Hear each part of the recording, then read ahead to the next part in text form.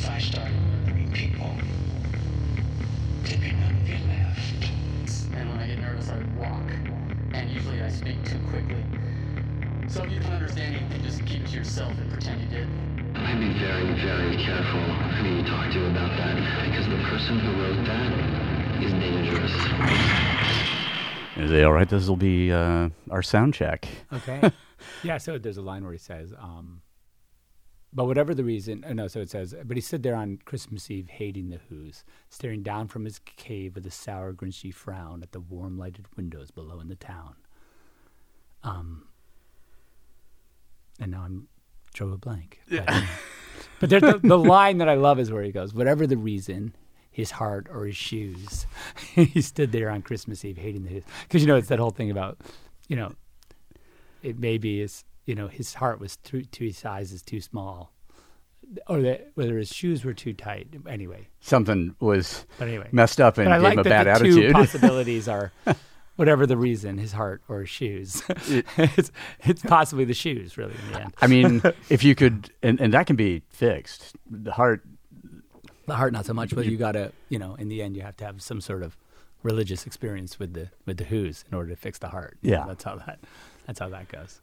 So community or something. I guess in the end, face-to-face social interaction, not Zoom. Definitely not Zoom. No, you can't fix the heart over Zoom. That's for sure. Yeah, I had a nice conversation after Eli walked me down last night, and I just asked him about like how ubiquitous in school and everything. Like, have you seen a person in school for a year or whatever? And he just said, "Oh, I mean, everything is Zoom, Zoom, Zoom," and it came up in our symposium 2 weeks ago, I guess, where I was just like, hey, everybody, if you just refuse, oh right, then maybe it won't be normalized, because this is the demise of humanity if all human interaction begins taking place at that distance.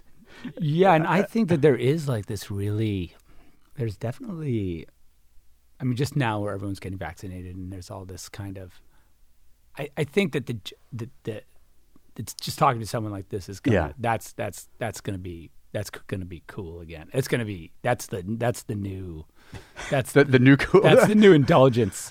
But it's so amazing the first hit. Yeah. Afterwards. Yeah. No, I just don't think that it's cool to compare.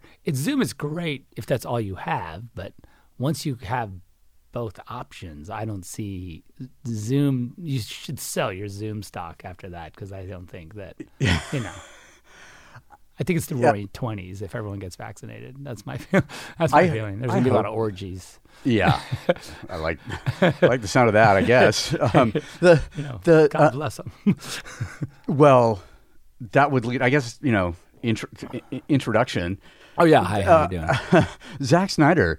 So speaking of in-person stuff, Army of the Dead's going to be in, like, actual theaters. Yeah. Which blows my mind. Yeah. So... and this will be the last we talk about this kind of thing. No, it's fine. No, but it is cool. I mean, it does have a, what do you call it? It does have it's relevant because, and it's the kind of thing like when I said, I want to do this movie for Netflix, there wasn't a discussion. I was fine with it being on TV. I was like, no, that's cool. TV is not a small, it's not this little format that not a lot of people have, and it's no longer a 13-inch Trinitron. It's not boutique-y either. It's not, but and so Netflix literally will push a button and 200 million people will have it at their fingertips to watch. So, I mean, that kind of distribution platform is kind of hard to ignore. Let's just put it that way. Yeah. So I was like, yeah, let's do that. That's cool.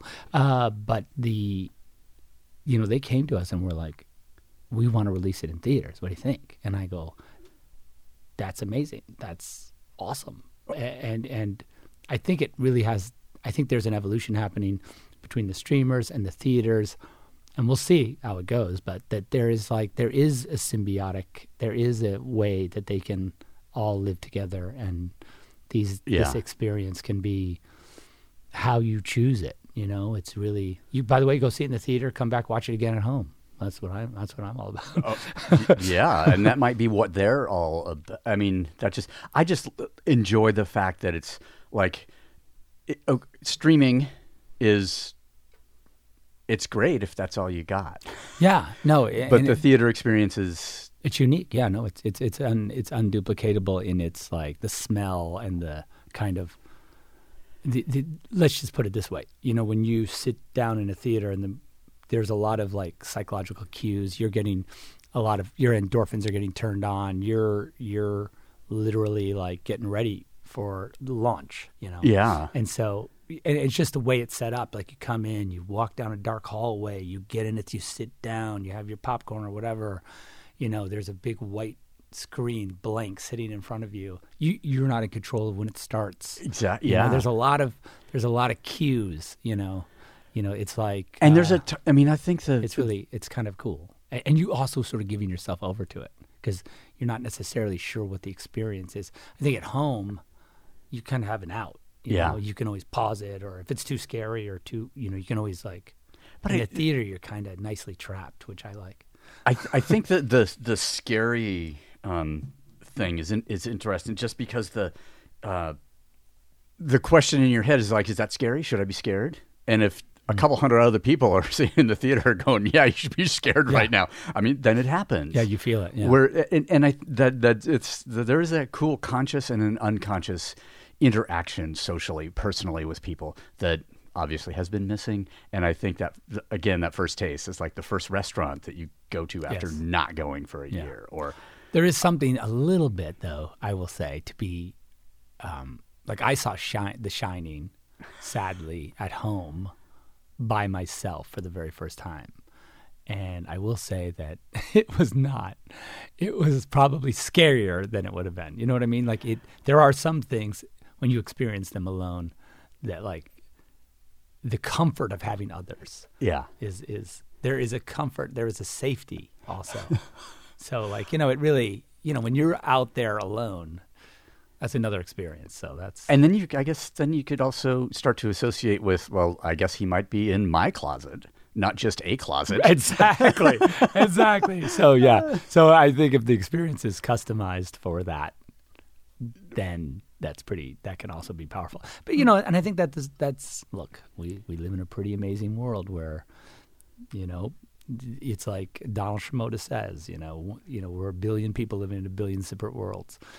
We have the choice, of course, to interact, but we also have the choice to like, I think in Illusions he says something like, there's a line about like, you think you live in the same world as the stockbroker whose life just got rocked by the new SEC policies, or do you think that you live in the same world as a tournament chess player who there's like, it is true. But of course, we learn a tremendous amount from each other, and that interaction is impossible to live without. But we do have this, we can bespoke our experience, Yeah. Which is cool. It is really cool. and necessary, because otherwise it's sort of, like making a pod, or whatever in the last year. Like, wow, some things that I thought were very necessary turned out to be superfluous. Or like I can, and it's not in the sense like I can get by. Right. This is pretty. It's less overwhelming, and therefore has the potential to be more deeply satisfying. Yeah, because I mean, I think we have spent the last year kind of on one hand, sort of deciding what's important, to our daily life, and I think for me, I spent the first 6 months of the quarantine sort of not planning as I should have. I wish I had really known that it was going to be as long as it was, because I would have learned I would have done more. I would have been better.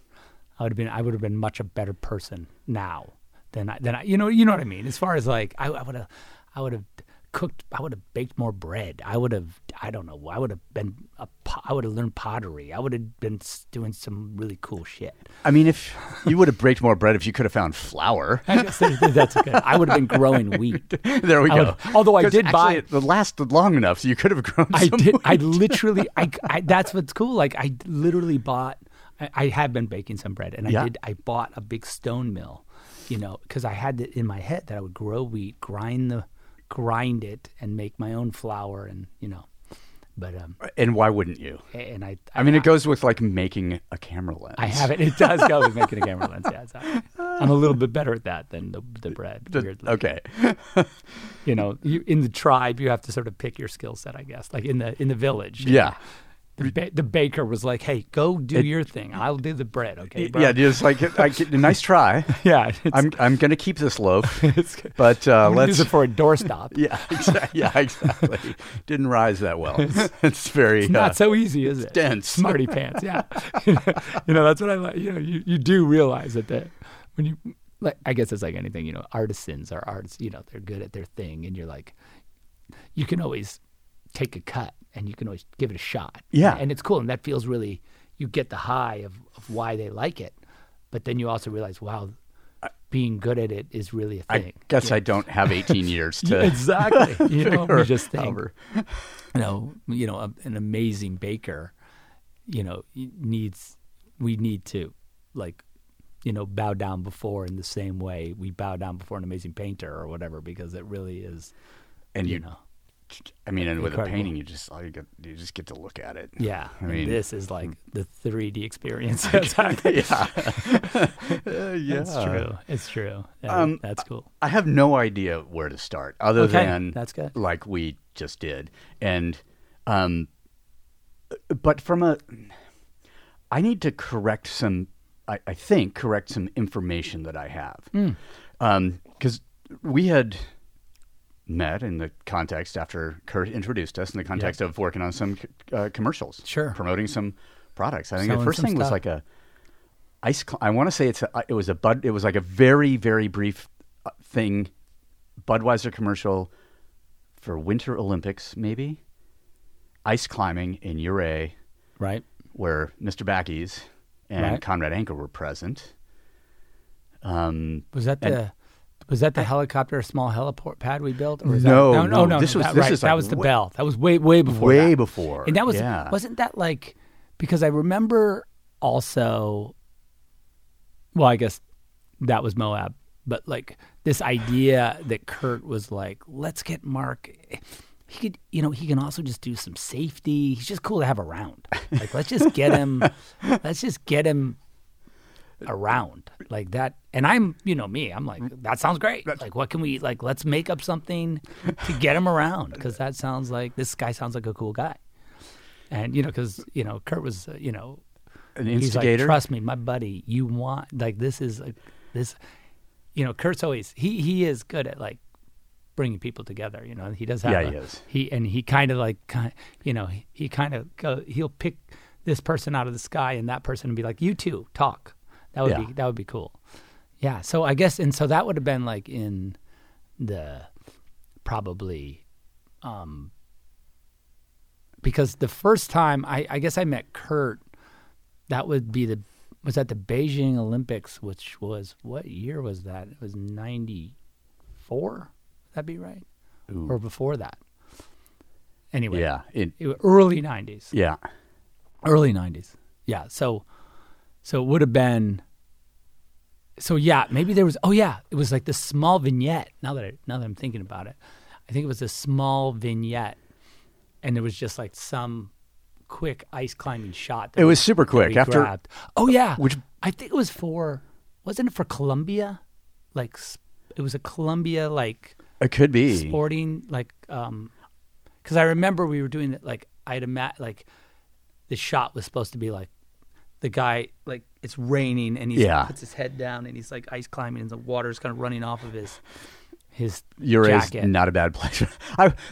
When I think and I don't remember it that well. Only that when I finally saw it, it was like, man, we worked all day on that. Yeah. I think it was like that's the nature of the job. thing. Yeah, exactly. Yeah. A lot of people are like, I stood around for that. Yeah. It's like I remember Olivia said to me, my daughter said to me, when she finally saw Dawn of the Dead, because it's an R-rated movie, and I think she saw it pretty. It didn't occur to her to watch it in retrospect, right? Yeah. I think she watched it just a few years ago, and she's like, "You missed my childhood for that." And I was like, fair. It's fair. It's fair. So that's a perfect segue, because the misinformation that I think I heard and then have actually perpetuated, because I think it's a cool story, Sure. whether true or not. Depending on the coolness of the story, I will either... You'll confirm or deny. Correct. Perfect. That was the first movie. Obviously, you knew how to make a movie. Dawn of the Dead. Yes, it was. And after the a bunch of commercials and that kind of thing, but and music videos. Mm-hmm. Yep, music videos. A lot of them. A lot of them. Yeah. Yep. And commercials, hundreds. Yeah. I've lost count of commercials. Good. It's good, yeah. But I had heard this rumor that instead of that you shot Dawn of the Dead chronologically, like in order of how the story happened. It's cool. It was close to chronology, but it wasn't perfectly in chronology. I like that. I like that. So idea. I'm just going with it then. I'm like, if cool. it was close enough. It was pretty. No, it was as close as you. I did, and I still to this day do the best I can when I shoot a movie to shoot it in chronology. I really do. I like that way of thinking about. It's good for everybody, the actors. Oh, absolutely. But a lot of times on a big schedule, you just can't do it because it's prohibitive. Yeah, like it'd be cool. I like the idea that you're like shooting this scene and the guy's having a flashback in his mind. So you like say, okay, cut. We're going to go to Peru. Yeah, we're going to pick up the flashback. And then we're going to come back and do then continuing. Continuing, yeah. That's by the way, that's rad. I want to do that. That would be. I think that's just for the art of it. It's cool. That would be amazing. By the way, we just confuse everybody too in a great way. Oh yeah. Like, wait. So we finished that scene? No, we didn't finish it. He's got to wake up from the dream. You see, we'll just come back and get that. But he had to grow a beard. Yeah, it took a little while. Yeah, so we have to wait another 6 months to get that shot. But yeah, you guys okay with that? Yeah, just get coffee. Yeah. Sorry, a lot. I can't keep you you actually grow the coffee. I can't keep you on the payroll. Yeah. I'm sorry about that, but hopefully you don't get another job. And hopefully you can come back when the beard's out. They're finally. all like, we've moved on. Actually, we moved on from your movie. We don't want to do it anymore.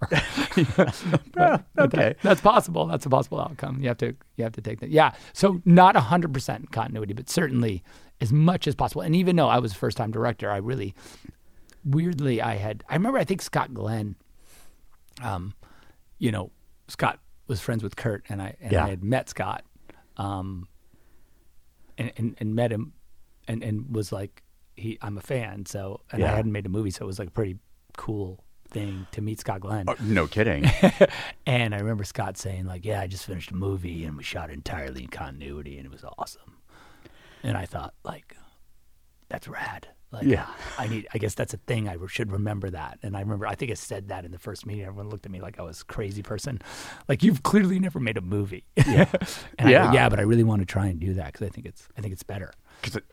Because this guy who's been around the block. Yeah, I didn't say Scott Glenn told me that. Although that probably would have worked to say that. I didn't want to seem like a noob, but yeah.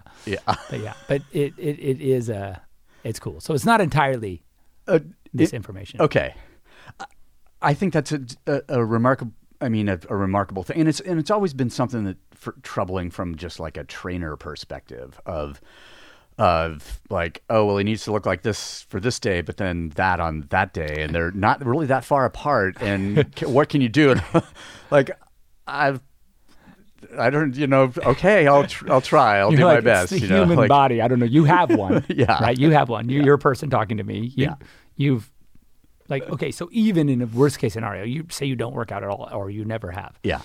Try just eat 100 cakes between now and you will get fatter. Yeah. But only in a week. You're not. You're not. It takes time. You're not going to turns look out. that different. Yeah. You know? Yeah, it takes time to put it on, and it takes time to really takes time to take it off. remove it. Yeah. It's weird. It's like paint, you know. It's like it goes on pretty easy, but it comes off with a scraper. You gotta really be. That's a fine analogy. I'm taking that. You really. It's like you have no chemicals. Okay, Yeah. let's put it in that too. Like you put it. It was just wow. That went right on, didn't it? Oh my God! I don't like. I feel it. a little lightheaded. Yeah, but I don't like it though. It's like okay, well, here's a scraper, and good luck with that. Yeah. And also don't take the wood when you. Yeah. Be very careful. Get down to, just maybe a little tiny bit of wood. A little teeny bit. But you can't. No chunks. Yeah. Oh shit! I'm sorry. I think I scarred it. Yeah, you did. Yeah. Yep. It's not going back. Yeah. That cannot be repaired. That's good. That's funny. Seeing. I had as like a desktop or like wallpaper on my computer. A shot from Dawn of the Dead that I'd found of the bus in the crowd, and it seemed like there was a light from the chain, from the inside of the bus coming out where the chainsaw had gone through, and I just thought that's fun, super fun. That was super fun actually, and I remember even just putting that together and talking about it, like, oh yeah, there'll be these slots, and we'll just like because the zombies might climb up the outside of the thing, so like the easiest way to get at them is you just put a slot that's as wide as the blade of the chainsaw and you just stick. It's really safe, actually. It's incredibly safe. Yeah. It's almost like a guard. And you just hack them off. Yeah. and I remember it was just looking at me going like, okay, that's cool. I guess you're a psychopath, but that's fine. I was like, what? Does it not make sense? And they were like, yeah, it does. Yeah, actually, it's funny. Like, have you ever thought about this late at night when you couldn't sleep? It seems like it. It seems like intuitively that's a good thing. It's like, I wonder, because like we were just talking, like I've just been doing a lot of press for Army and you get the, it's a 5-minute interview. So the person says, inevitably, if it was a real zombie apocalypse, would you survive? Or who would survive of the actors? I'm like, not the character. You're actually asking the actual people who are playing the characters. So you're asking me of the people I know who would die. Like, it's a really rude question, I'll be honest. But I get it. I get it from this super surface 5-minute dive into this that you only have this one soundbite. And they're like, would you survive? And I go, I don't know. I honestly don't. I will tell you, though, that my brain easily conceives of things like putting slots in the side of your van so you can stick a chainsaw out of it. So I don't know. Is it practical? Maybe not. But it hasn't been yet. It hasn't been yet. Thank God. I keep it filed. And I was like, I don't want to know. That's like not a thing anyone needs to ever know. So let's avoid that at all costs. So it's just a weird. That whole process of like, the 5-minute interview is just not a thing.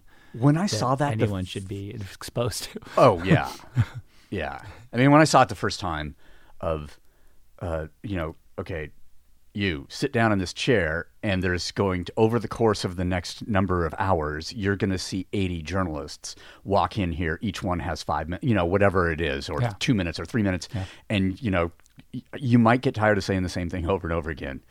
By lunch, but don't. We do some little games. I did some little games. Like I haven't done it on this on Army because we just the junket Zoom junket concept is different. Like, I'm by myself. But in the old version, I would be in a room with a couple of people that I work with, and they would say things to me like umbrella, and I'd be like umbrella, and they'd be like umbrella, and so I would have to put umbrella into the interview. So I'd be like, we were just, there was buckets of blood when we were shooting. It was so much blood, you might need an umbrella to like keep it off you at times. And I was like, that was good. Yeah, it was good. I was like, that sounds like a Guar concert. That was so good. That was like, I'd be so proud of myself if I really did. Well, you like got a zinger. The interviewer would leave and I'd look at, the person, I won't say who was asking me to do it, and they'd be like, pretty good. That was sweet. Or if I got a bad one, they'd be like, no, that was nice try, but really forced. But again, But you could try again yeah. with the same Oh, word, yeah, no, or we can give you a we'll new go word. again. But it was good because they get a good interview because I would get really excited if I got it in good, and then I'd be like, okay, what else? Let's just talk about stuff. Yeah. And I'd be like, wow, okay, But you got to keep your mind sharp because it's difficult. You can imagine 8 hours of 5-minute bites, and it's just there's no. Oh, it's like you're being bludgeoned. You've seen when you watch a junket and you see an actor and you see them sitting in a chair and the guy and the journalist asks them a question and they look a little downtrodden. Yeah. And you're like, well, they shouldn't be. They should be a little more enthusiastic. They just made a giant movie and they're getting paid a lot of money. Why do they look so sad? Because it's the 57th journalist that has asked that same question or whatever that day. I mean, it's like it's you just watch like, oh, there's a little bit of soul and there it goes. Yeah, Bye. no, yeah. Do you get that back later? You might. It's hard to say. It's hard to say. But I do.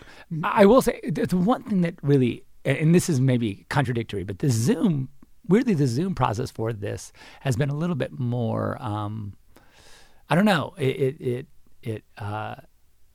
just felt a little bit less because there was always glitching and I couldn't, I'm like trying to lean. I'm listening because like I'm not sure what the question is or, and sometimes it's someone from, and the cool thing about the Zoom version, just to keep your mind sharp, is that, this guy who's zooming in is in Uruguay. Yes. And the other guy is in Dallas, and then the other person's in Iceland, and they're like right in a row. And so you're just, you are, a little bit on your toes because you're trying to, and the guy's like, you only catch a piece of the question because there's a little bit of glitching. And so I'm like, did you ask me about nudity or did you is that inappropriate? I'm like looking around, everyone's like, did they just say what I think they said? Like so I so is there's there like a 10-second delay on this? Yeah, because can we is that okay? Can I answer that? So there is a lot of that part was just for my and then I'm always like, couldn't we do the junket in Tahiti? Is there any reason why we can't just go to Bora Bora and sit around at the Four Seasons and do this? Because this feels like, like we can't, it doesn't have to be here, right? Like there's no need. So, timing one, I find it remarkable in a way after having, I got to say like the ultimate toll for me for working on the movies was, gave me great admiration for the fact that you continue, that the pressure is way more on you, and that the creative energy seems to be infinite, almost. Well, and your desire to go. Obviously, it's not. That's me knocking on wood right there. It's funny because I often think a tip of the hat. Or here's my heart. Appreciate that. I think I appreciate it. Well, it's funny because like I always, part of me always felt. I always was like, I've dragged Mark into this world, right? Kicking and screaming in some ways, but I tried hard to resist that first one. You did. And I think that there's, it's fine. It's fine. And by the way, in the end, it's a free world. You could have said no. It was not up to me at that moment. Well, okay, that's good news. That's good news. But it is. And by the way, I do love though the. It's good for everyone, the juxtaposition of those two worlds on top of each other. You and the movies is a good juxtaposition because it keeps both, they're kind of at odds and they're kind of, they're not 100% clearly meant to go together. But weirdly they did. I'm going to shut that door. Okay. Like I'll remove that pause in post. Yes. Okay. Good. Or not. Okay. Yeah. I just ran to the door. Yeah. But so we often would talk about like your sort of non-Hollywood, obviously. And I don't even know. That sounds rude, but you know what I mean. Oh no, it's completely true. To this like the other. I still kind of refuse to talk about it. Which is good, probably, right? Because there is this character from, and it's slowing. I don't know. The last thing I worked on was Aquaman for a few months, right? Before, and still to this day will get some questions. There was a journalist doing something for Esquire in the UK and wanted to talk about Henry and training Henry. And I'm like, Sure. I'm not into drive-by journalism, man. Right. Fly out here. And I to the point that I set up this, URL in a private email to deal with at one point. I didn't get to use it on this particular one, but that was mft@lazyjournalism.com. Oh, and nice. Cool. and so I would answer emails like, that I thought people were just trying to get like a, Right. the soundbite without the investment. Sure, I'm like, sure, of course. You can pull it. That's easy. If we have a 1 hour conversation in person. Yeah. You can have that soundbite. Yeah. And You got to earn it. yeah.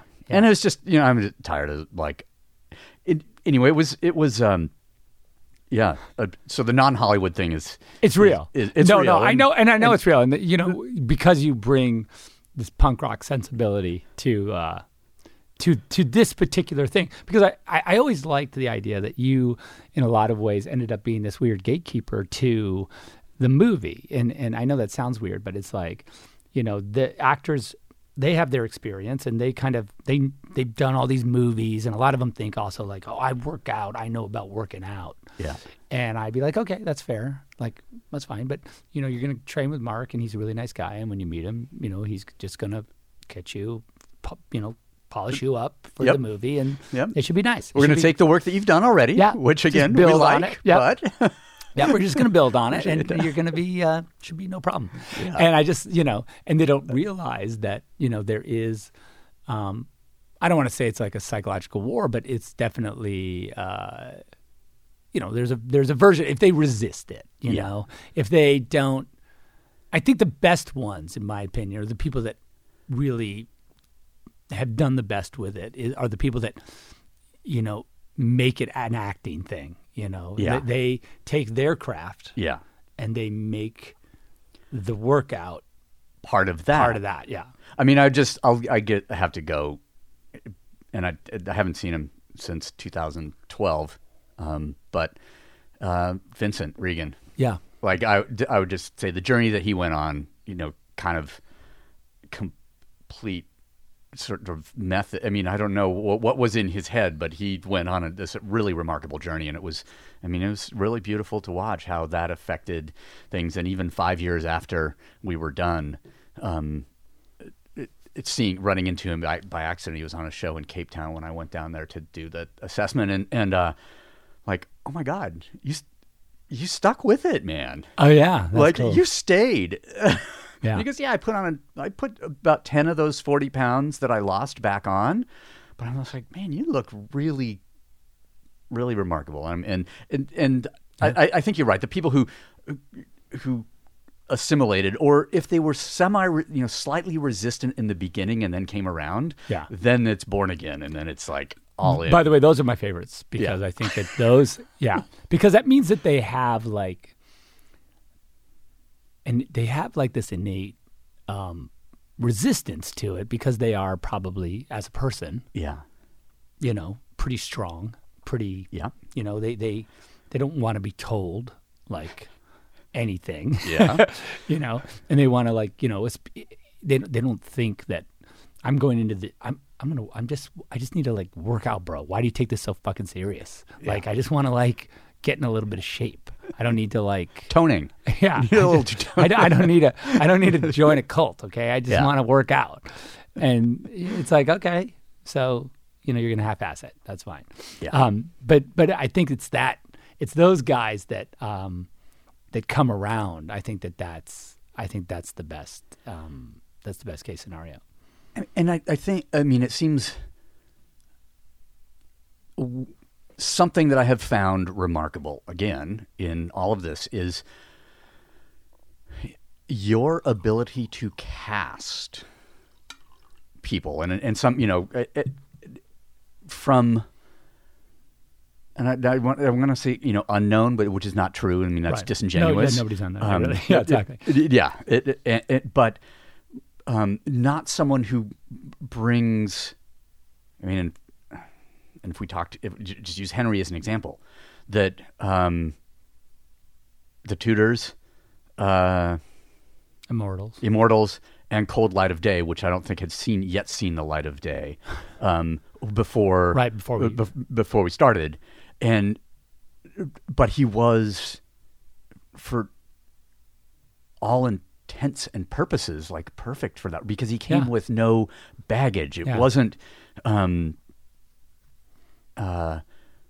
can't see Gene Hackman in a movie. Now I'm dating myself. Because he's something else also. Yeah. Yeah. To you as a viewer. Yeah, Of exactly. course he has a life and he's done other work and all that. But but for you, the raw experience is like, that's Superman. Yeah, exactly. Where I'll just go back to the Hackman thing where I'm like, well, I don't know. French Connection was probably the first time that I saw him. And then like at an age where that just affected me and I could never see any other character that he portrayed without that reference. And so it was beautiful for Henry to, plus, starting physique-wise, that was really, thank you. Yeah.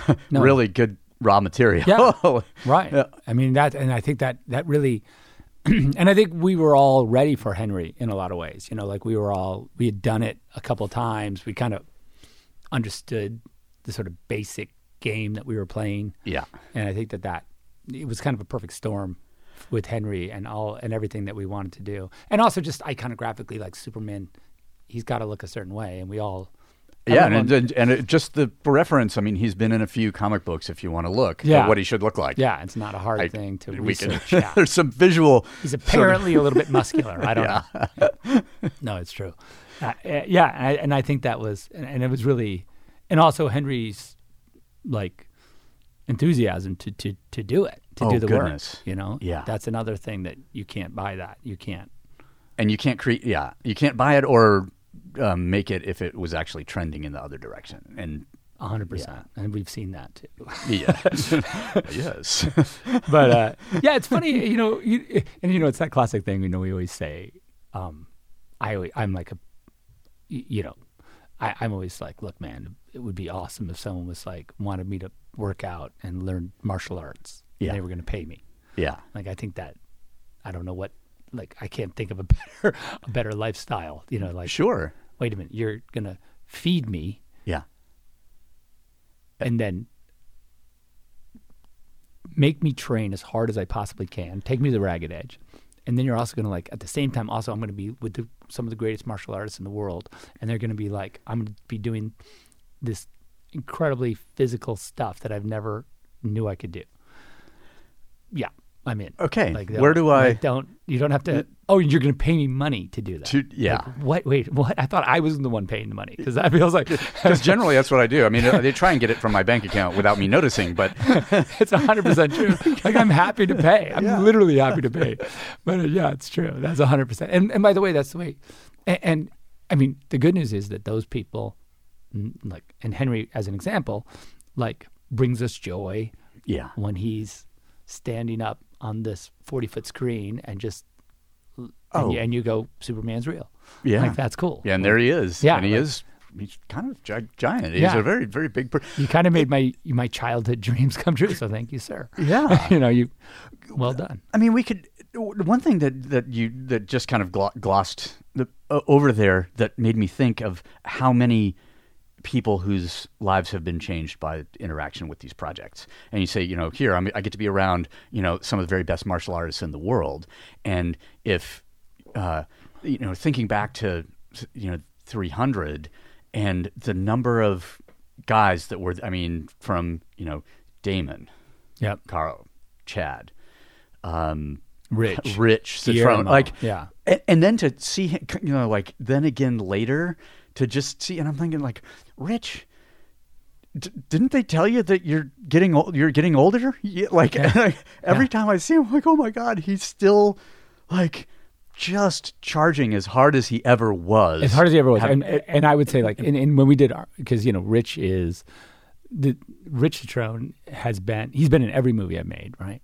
And he been in every single one? Every single one, except for Guardians of Gaul. He wasn't in that. Okay.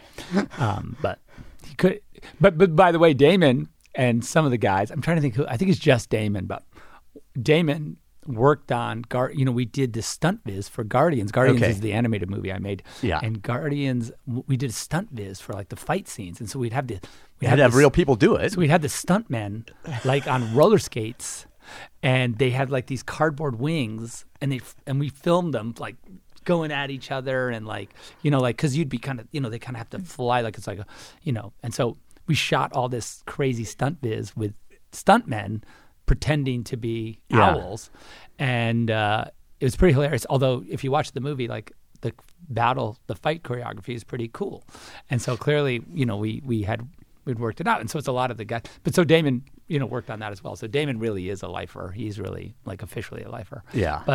But yeah, so Rich, you know, yeah, he's like, he's just this, like, literally when you talk about like the will to suffer, you know, he really, you know, I've asked him to do outrageously horrible things over the course of our partnership. And in Army, you know, he plays Zeus, like the main zombie, the main like King Daddy.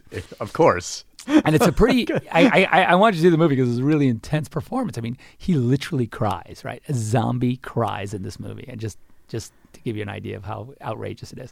But like, it's 5 hours of makeup every day. And it's like, we are literally out in New Mexico, 105 degrees. He's got latex over his entire body. He's sitting, we shot, you know, but he's one of these guys that just like, you just see him sitting in. Everyone else is like, "What? This is horrible! Like, I'm dying over here." He's like silently sitting in a chair, with his head down, and just an umbrella in his hand, like this. And I'm like, Richie, all right? And he's like, "Yeah, I'm doing great. I'm fine." And I'm like for Rich, that's like, I could die any minute. Yes. That's like that. If you need a translation, that's what that means. And I just, you know, and it's just, you can't, I've never met anyone so, like, with this mental discipline that is so insane, and never, ever has ever complained about any, like, he's passed out a few times, but never said a thing. And I'm just like, the guy is a god, and you just have to, and literally still running around, doing his thing, fighting. Yeah, it's just insane. It's just awesome. One of the most beautiful things that I ever experienced with him was when the run up to the Rise of an Empire, and he and Sam came over to Paris, where I was training Eva for that. And, Sam Wynn? Yes. Oh, right. Yeah, and I had rented this space, which is the Paris Racing Club in English. Cool. And it's this physical training center that's been around for a really long time. And one floor there's a swimming pool. There's probably a bottom floor, and then there some basketball, volleyball sort of thing. And up on the floor where we were at, it's like where all the fencing and judo took place. Cool. And That's cool. Guy that the space that we were renting, it's the fencing room. The guy, and I can't remember his name off the top, Fabien something. I think he was 1998 world champion. And he was there, and he was getting some people ready for the Olympics. And so one of his proteges would come in, and they would be training while we were doing our stuff. And one day they're like, and they'd see Rich move. And there's obviously like, oh, this is a martial artist of some kind. Like, this guy has some history and familiarity. I'm like, would you like to try this? And he goes, yeah, well, I've never done it. And to watch him go back and forth with the former world champion, who was in charge of the French Olympic program, and this protege, it was like, oh my God, he's scoring points on these guys, not all the time, obviously, but because the world champion, like, he was one of the most explosive human beings. Like, oh, he just teleported from there to there, but to watch Rich like pick it up, because all of the principles are the same, and sort of closing distance and that from boxing, from martial arts, from and he's a crazy boxer. Like, you can't don't don't. Long arm, good reach too. Yeah, let's really say. Yeah, but that's what. His jab is scary. So I imagine that exactly. Just put a foil or a saber in that hand and go to town. It was really, really lovely to like. Wow, this is one of the gifts that I am given from being involved in these projects. That's how I feel all the time. Like, frankly, that we get exposed to these glorious artists, in every field at really the height of the actors themselves, Yeah. like the ability, like when you see them, and we ask them, and the whole thing is like, when the camera turns on them, Russell Crowe, Yeah. and you've just been talking to him, and it's Russell, and whatever, and by the time we go to film, like you've got a relationship with the guy. He's like just a guy. I mean, he's a cool guy, but he's a guy. He's just like a friend of yours. And then suddenly the camera turns on them, and you're like, oh, that's right. That's Russell Crowe, of course. I forgot that there was another thing that he had that is inexplicable and impossible to describe.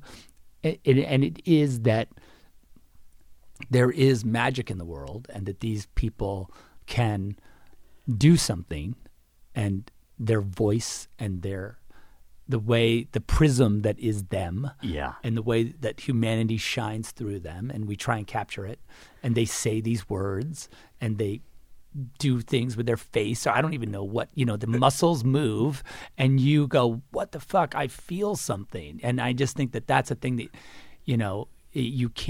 you also can't like imagine that is, you forget that in the sort of, the race to kind of make a movie, sometimes you lose sight of like that you get to be around these glorious artists, and it's really cool. You have to sometimes just go, wait a second, I need to like appreciate these humans that I'm with, because they're amazing, Because you can flip a sort of a switch from 1 second to the next and actually become, to see it happen, in person. It's one thing on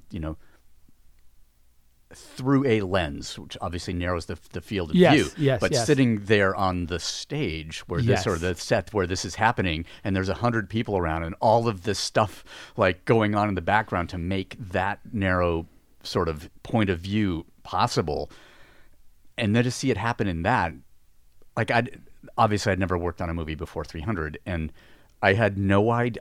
I couldn't imagine what was going. I mean, the facility we were using to shoot was rather unforgettable. Not glorious. Yes, not glorious. Not glorious. But I couldn't imagine what was going to happen. Like, because there are physical elements of the set in a lot of, there is grass here, there are some rocks here, etc. But it's a lot of, green screen. It's completely abstract. Yeah, that movie was completely abstract. There was no one went like, I know what this is. Yeah. No one. I didn't even say that. Okay, good. Because I think I went to set 4 times total. I'm pretty sure. Yeah, I think I remember all 4 times. Yeah, because I'd go and I'm like, wow, this is real fucking weird. Yeah. I don't understand a thing that's going on here. I hope this works out. Yeah. Back to the thing that I understand, which is where the weight things are, and the, and the people sort of suffering in a way that I can understand. And to bring that to life after the fact is, has always been a remarkable thing for me. And because coming from the TV commercial work that we did or whatever, of like, oh yeah, well, we're out here and I'm gonna fall for the camera off this rock face, sure, and I'm gonna get caught by the rope, and that's my world. This is what I know, except I don't fall. Yeah, it's the opposite. I guess this is really acting now. Exactly. Rolo, you got me. Whatever, but there, it's like, okay, this is sort of realism. It's almost documentary in a sense. Sure. And then to go, it literally, we were transported to the science fiction world was a bit much for my brain. Yeah, because the notion that we're gonna put you guys on the side of a mountain and we're just gonna shoot you with a helicopter. You're like, the reality that's right in front of you is pretty straightforward. You're like, okay, I guess I'm just here. I'm just here. Like I sometimes am. And usually, ideally, all the times that I've been on the side of a mountain, and there has been a helicopter filming, the point was not to fall. It was to move, fluidly or whatever upwards. The one that I'm thinking of now that where, like you had mentioned before, the small heliport that, okay, we're gonna fly some guys up there with some raw materials, and we're gonna build a platform for the helicopter to land on. Then we're gonna build a crane up there. Yeah, that's right. That's right.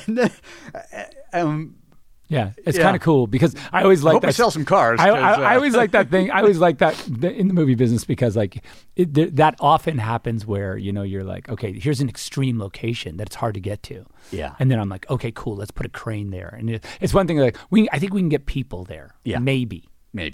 Can't leave them. But can we put a crane? Can we put a crane there? It's like there's no scenario where you need to put a crane here. This is not a thing normally. Yeah. Like the world doesn't need a crane here. Yeah, like it's fun. That's always fun. Like I when we were in Iceland doing BVS or doing Justice League, and we were in that town, in that weird little town, and we're like, oh, we have to put a crane up there on top of that mountain, and they were like, okay. Everyone was like, "Is it possible?" Sure, it's possible. Is anything possible? I thought of it, so it's possible. Yeah, so I physically got there. So I feel like if I can be there, a crane can be there, and it's good to have that way of thinking and not to think too hard about I think that's my biggest, the thing that I've done that like being a DP or having shot in commercials a lot. And then I think the one thing I do that's not super productive is I tend to overthink. I'm not a person who just goes, well, do it. Just like, I don't care, do it. I really do go like, maybe that isn't possible. maybe I am asking too much. But then involving yourself in the actual, okay, how do we do it? Yeah. Like this is what I want. And I've been around this enough because you've done a lot of different jobs in this business, and so you're kind of familiar, and you watch people, and you're very, I see you're very curious about how things get done, and so I am indeed. And to sort of involve yourself in all these processes is something that's, I guess I worked with 2 other directors only, Guy Ritchie being one, because I had to go participate in Man from U.N.C.L.E. Oh, cool. because it that's backed right. up against BVS. Oh yeah, that's right. That's right. And that was, and to see his, involvement. Yeah. Or the remarkable thing there was the boundaries. Is like, okay, we're done. All right. And now we go back to the chess game, or now we're, we cut it this time because I got jujitsu, right, or whatever. Cool. Like, so the way that he set up boundaries, I thought was pretty beautiful. Yeah, that's like a real. That's cool. Yeah, and then Noam was the other, but so I don't know how other people do it, and because of the first 2 things that I did, were with you. I just thought that was how it was done. Yeah. By the way, and I've never been on another set either because I don't know, and I don't know how. Like I always would ask my friends, like, could you hire me just as an electrician or something, just so I could see? Maybe I don't need to know. And my friends were like, look, you don't need to know. Just do it. Keep doing it your way. It's probably better that you don't. And I was like, okay, well, maybe all right, fair enough. I'll just put my head down and just keep doing it. And keep doing it, which... Someone will tell me to stop. Yes. Probably.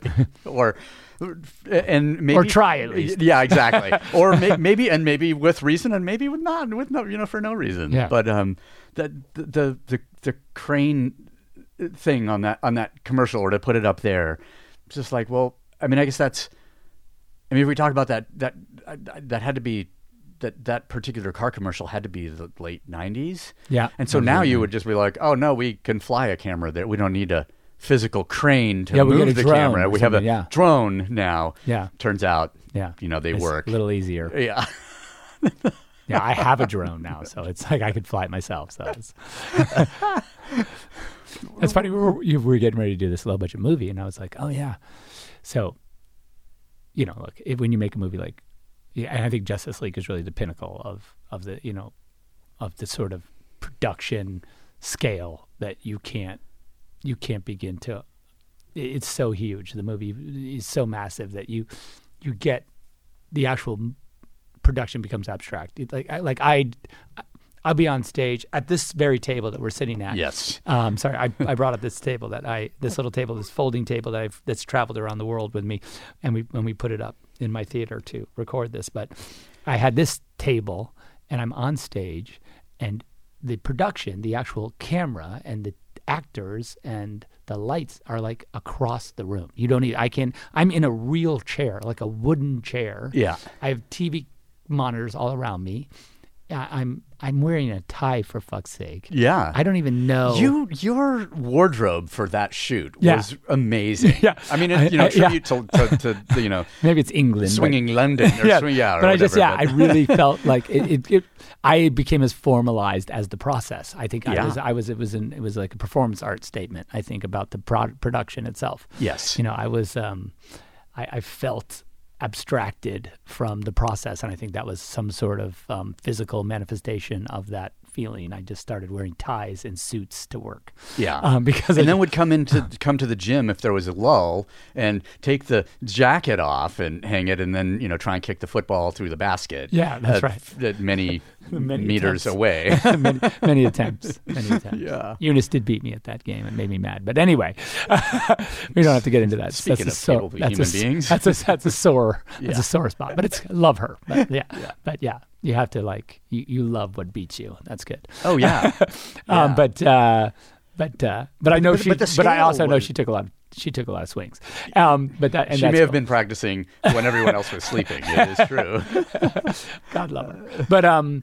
But yeah. So in response to that, and that's really what happened with Army of the Dead. I literally was like, I want to shoot that movie myself. But before that, so we were prepping this movie called Last Photograph. We call it Horse Latitude. It's got a couple names, but it's literally this super small movie that I still am trying to do. I wanted to still do it. And like literally it shoots we're waiting for the COVID numbers in South America to kind of go down a little bit because it shoots in like Bolivia and in we were thinking of shooting in Dominican Republic, Bolivia, Iceland, and here in Pasadena. Like there's like one little section that takes place in like Delaware that we were just we can just do down the street here. Double here, it's easy. But and doing that, I was like, okay, so we're gonna do it. I want to do it with the smallest it'll be John Clothier, who's another camera operator, myself, 2 ACs, sound guy, and I'll fly the drone when we need drone shots, and we'll just go and do it. Right? I don't care. Like we'll just fucking. I wanted to shoot in Cuba originally, but the Cubans were like, I go, it's not Cuba. Like what I'm saying is that where we're filming, I want to use Cuba as a location. Yes. But I'm not in Cuba, and they were like, for whatever reason, they just didn't, it didn't make sense. Like the officials were like, I would show, like we were talking about the script and they would say, yeah, but I don't like what you're saying about Cuba. And I'm like, it's not Cuba. Okay. We're going to be here, but we're not going to be here. All I'm saying is that it's colonial South America. And you guys happen to have a really good version of that. Yeah. And they'd be like, yeah, but here it says that people are doing drugs. And I go, I know, but it's not Cuba. And they'd be like, yeah, but we really don't want Cuba represented like that. I'm like, okay, stop. Okay, forget it. I'll go to Dominican Republic and I'll do the because they have Ford Falcons not there too, quite as probably. good version of Cuba, Yeah. but at least they're not mad, you know? And so, so that process, but anyway, so just the idea of, camera in hand, drone in my bag, kind of production, it really was a response. And frankly, that mindset kind of, that's where I went over to Army of the Dead in that mindset. I was given, Jared Land, who owns Red Camera, basically after I left Justice League, I made a little movie on my iPhone. Yes. And just kind of, because I needed to. And then but I had this thing in my brain that like, okay, I forgot what it was like to hold a camera. I literally had like just been away from it. And just this idea that I could just film something myself was like a really glorious thing. Because it started out with, on 300 you held the camera. Yeah, I did a lot. Like I did a lot, because I had come straight from commercials, and I knew the thing with 300 was it needed. I needed that, just me holding the camera just to get the movie done. It was like through force of will. If I didn't hold the camera, we would not have gotten that movie photographed. It would have been impossible. And so I had to pick it up because we had 60 days to shoot that movie, and there was no If, ands, or buts. Yeah, there was there was no going back. There was no more to do. It was literally just force of will, make that movie. And so I think that was what got me through it. And so and in the commercial world, of course, I was a director cameraman, so I just did that every day. They just didn't. There was no desire. Nobody wanted that from me in the movie world. They didn't ask for it. Like they were like, you can get a DP. We'll tell you how to do that. It's not really for you to do that, to do the photographic process. We'll handle that part. But it really, I think with me, you're missing a big part of it. You know. Oh yeah. You're sort of missing a lot of the why of what I do. And I think when you watch Army, I think you see a lot of that in the process. These guys are killing me. Yeah. I'm going to go talk to them. Hold on one second. Okay. I'm like, Jesus, like suddenly it's like I'm in this bunker, construction zone. And it's like a construction zone. Let me just see what they're doing. I didn't know they'd be like, I'm sure, like you've done this enough, you know. Yeah. You go like, oh, we're going to record something. So we need silence. Oh, today's the day we're building that thing. Yeah. Like, how much to pay that guy with the leaf blower to go away? Look, I got to get this done, bro. Yeah. I got to blow these leaves. Yeah, exactly. These leaves need to be moved from here to there. Yeah. I don't know what you're doing with your little podcast, but I got leaves that need to move. So unless you get like $500, I'm not. Yeah. Like, there's no stopping me. Okay, I guess it's an investment. We can either wait, I guess. How long is it going to take you to move those leaves, by the way? Yeah. All day. Because I got to move them here, but then I'm going to move them back over there so that I can move them over here again because I'm on an hourly thing. Yeah, so it's not piecework. Yeah, I don't count the leaves. I'm in no rush to get these leaves moved. Trust me. Yeah, I know it's true. But yeah. So anyway, so the idea that like you could even just and so the digital camera thing. Look, and you're a film guy, but you like the sort of the understanding that these cameras, a digital camera, and there's like a spiritual conundrum in this whole thing. Oh yeah, that I think that we will certainly get to. But like there is look, the reality is like I knew I was going to be in the jungles of Bolivia, shooting a 35 millimeter movie with a crew of 8. Yeah, you can do it on film. That is possible. I'm not saying it's not. Yeah. But the reality is, if someone's paying me, or if I've invested even a few $1 million, I'm not saying a lot of millions. I'm saying a few. It's still a few $1 million. It's still tangible. It's still somebody's money. Yeah. Right. Yeah. And so the idea that I would be out in the jungles of Bolivia and shooting a movie on film and having somehow to send that film to a laboratory somewhere to have that film processed so we know whether or not we actually captured the moment that we were paid to capture. Of course, like again, that's possible. You can do it, and it's a leap of faith in that case, and maybe that's fine. But when Jared gave me that camera, that 8K Monstro, is this incredible piece of equipment, and said, give it a try, give it a whirl. What do you think? I just remember going, like I had it at the house, and it was sunset upstairs, and the sun had just gone down, and I kind of pulled it out, and I think I just had some silly Canon lens that I had stuck on it. It was just like literally just like the most basic consumer Canon lens. I think it opened to like a 1.4. That was kind of a fast lens, not super fast, but fast. Yeah. And Eli was outside, and we were sitting by the fire, and I just kind of turned the camera on, and I was like looking at him in this kind of ambient light, maybe 20, 30 minutes after sunset. And I was like, holy shit, like this is nuts. So we just sat out there until it got dark. Yeah. And I was just kind of filming a little bit of him just sort of sitting, drinking a coffee, kind of warming his hands. And I was like, that's interesting. So then I set this task for myself of, can I, by myself, film a little, not a movie, I just thought I'd shoot some little vignettes. Yeah. edit them together, then conform it, take it to Stephanic Company 3 and color it. And Okay. kind of finish it myself. Because, in the film process, that's really difficult. Oh, yeah. That requires a lot of other people to help you. I mean, unless I put up some chemical bath in the bathroom and was running the film, I don't even know. I don't even know how that would even be possible. Sounds like a super fun sight in the making. Yeah, actually. it's like the bread thing. It would be like it's like growing the wheat and grinding it. Like if I was a Luddite of some kind, like that would be a cool like project for myself. But and inevitably the film would have some sort of chemical streaks on it, and I would have to say I did that on purpose. Yeah, of course. as happened. It would not be the first time that someone said that about something. No, that's part of it, bro. You don't get it. Yeah. Anyway, so but I think that process made me go like, okay, so this is to capture this particular artistic endeavor. This is probably the right tool. Yeah. And not to in any way diminish and or replace in my mind what film does, because it's a different thing in a lot of ways.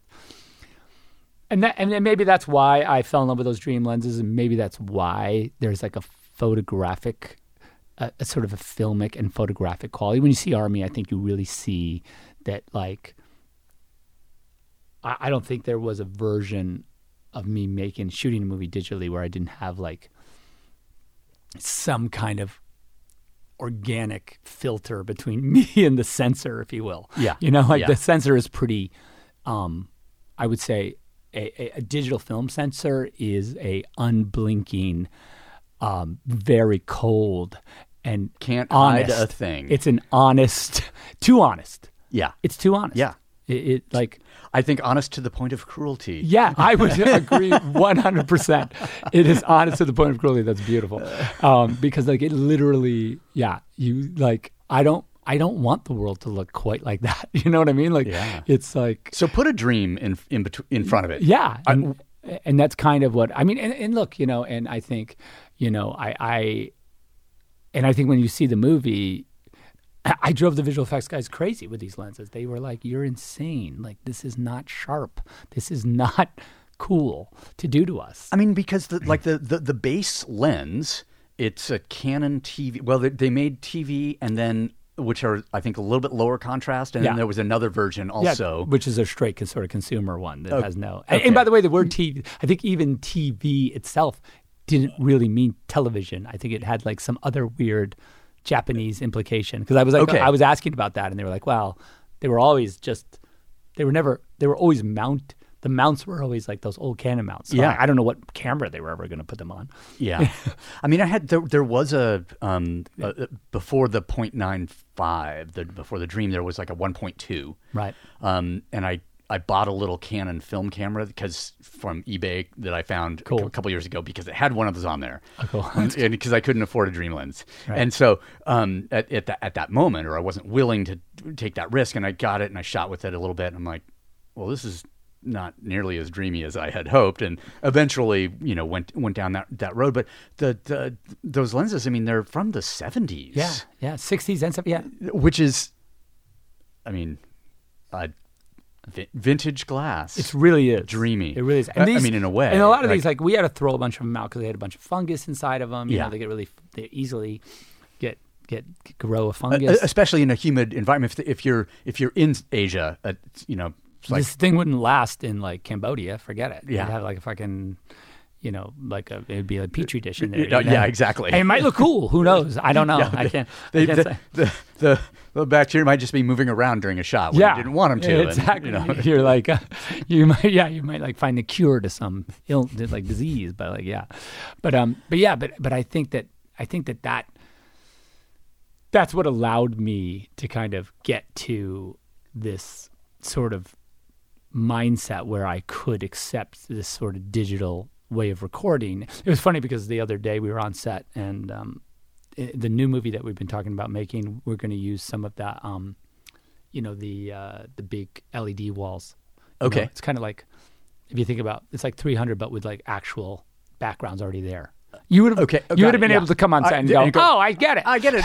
It's a village. Yeah. He's walking around. Those are mountains. Okay, good. Yeah. It was funny because, and we were doing some experiments, and I had this camera. I had my normal. I think we had the 50 mil on stage. It was really just some tests.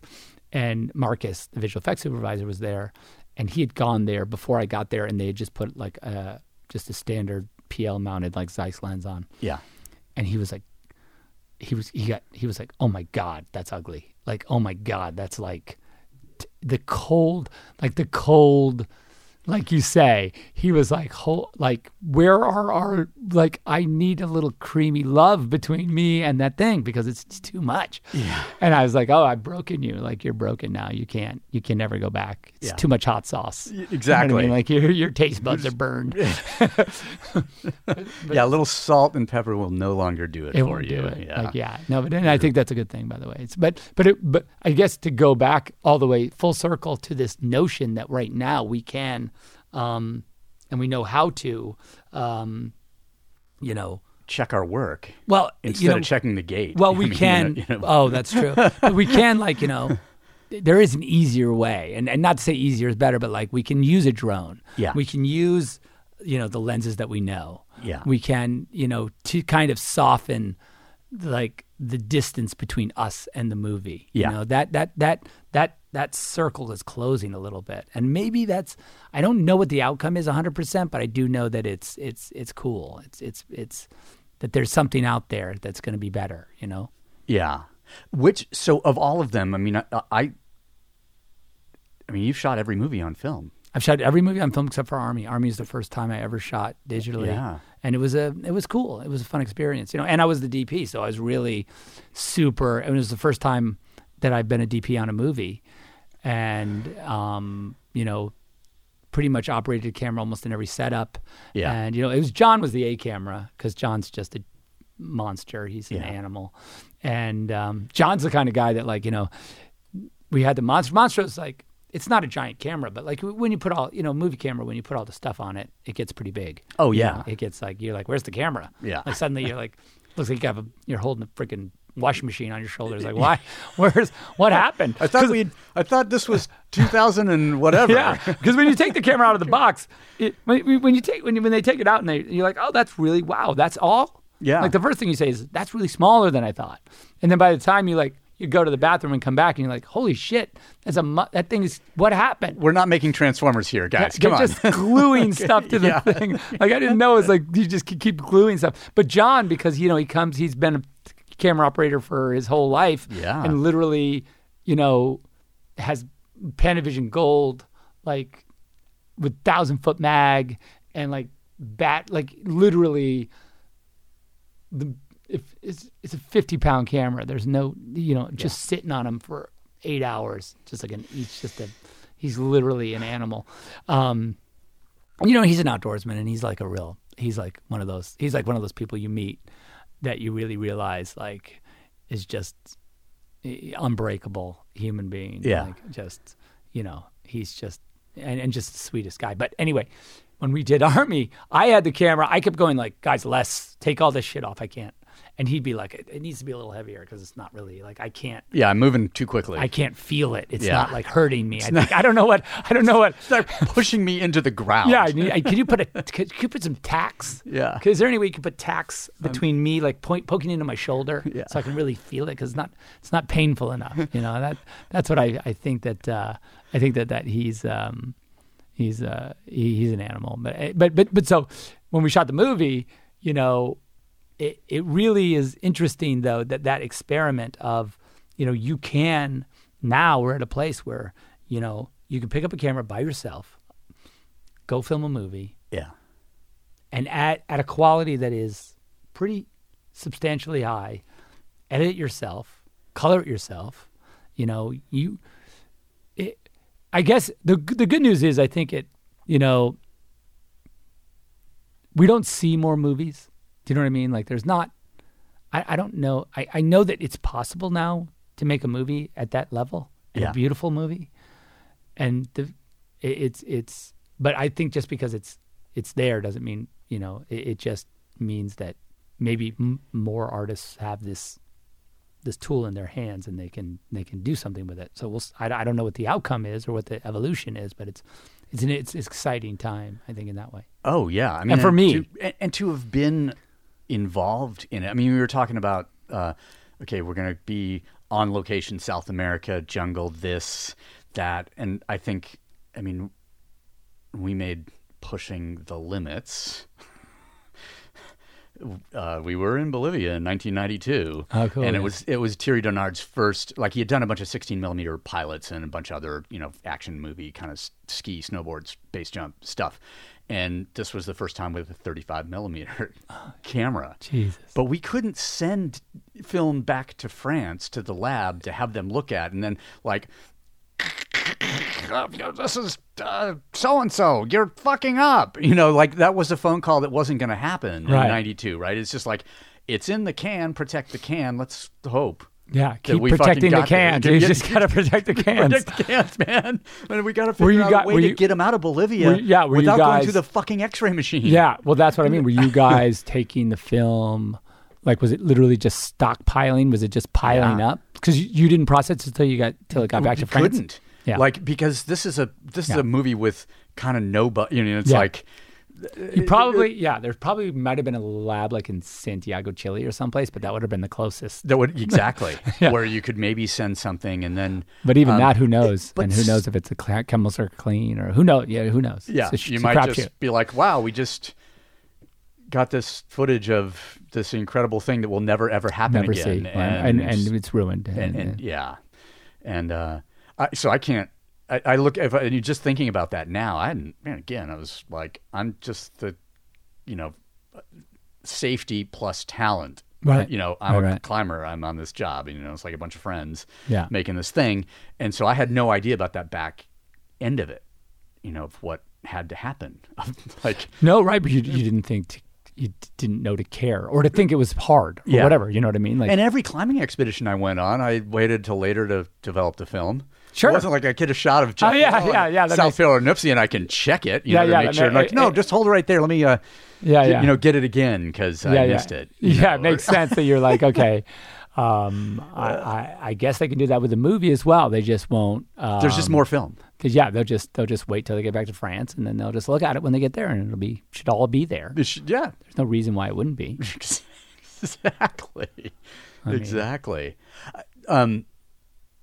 That's cool. And I mean, and just the evolution of the digital cameras, like we were talking about, like with the way the dream lenses have been converted from, what they were, to what they are. You go, well, you can't.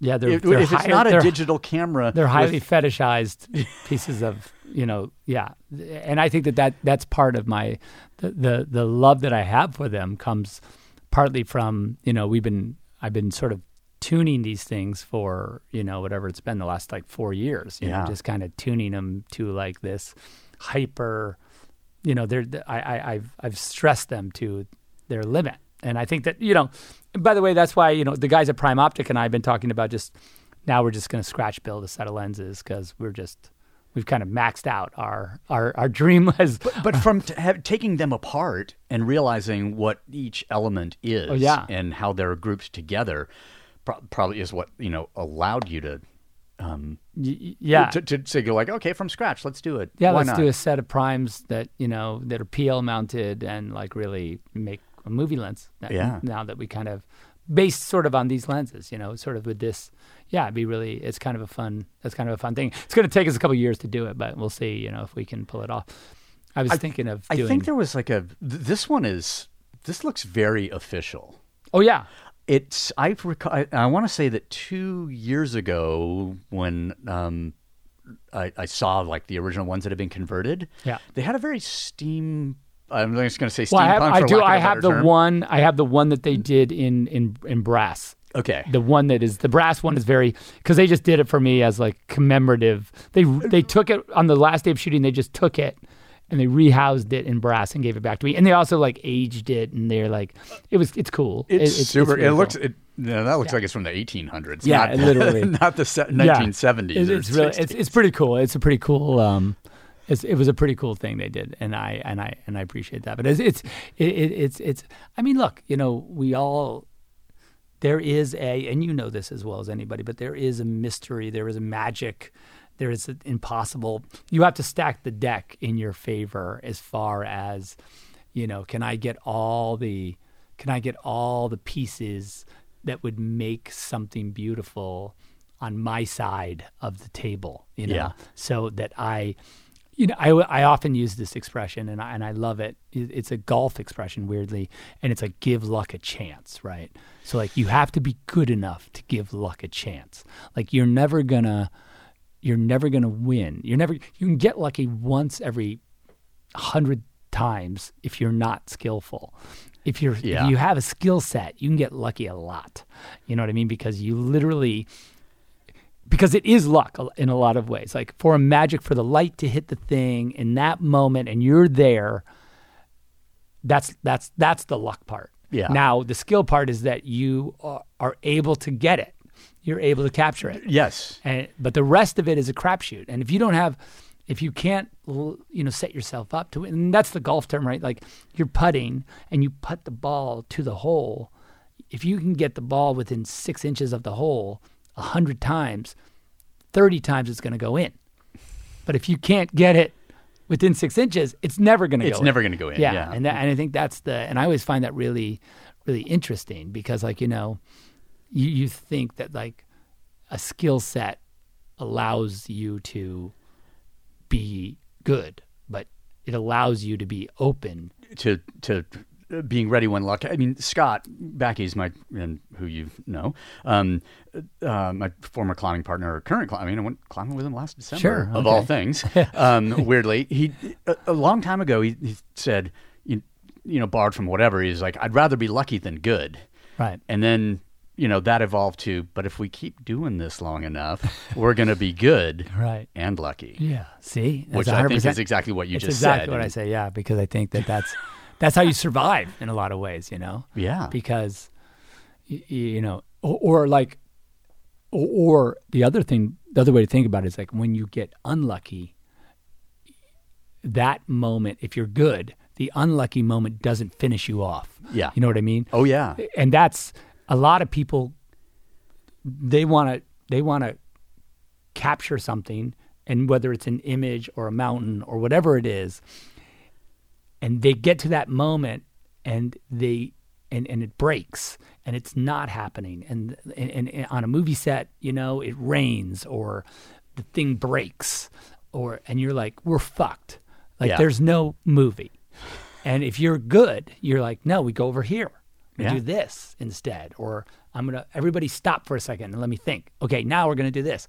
And you continue. Yeah. And it's not over, And I think that also, it allows you to, and maybe it's better, and maybe it's something else that you never thought of that's incredible. But like without that skill set, that's the end of it. Like that's where it stops. Oh yeah, then it is really broken. Then it really is broken. But something that that adaptability, and I've been thinking a lot about this from a photographic sense and how I do stuff and I look at other people and how they do things or because I'm trying to understand. Somebody says this photograph is amazing, and how did you do this?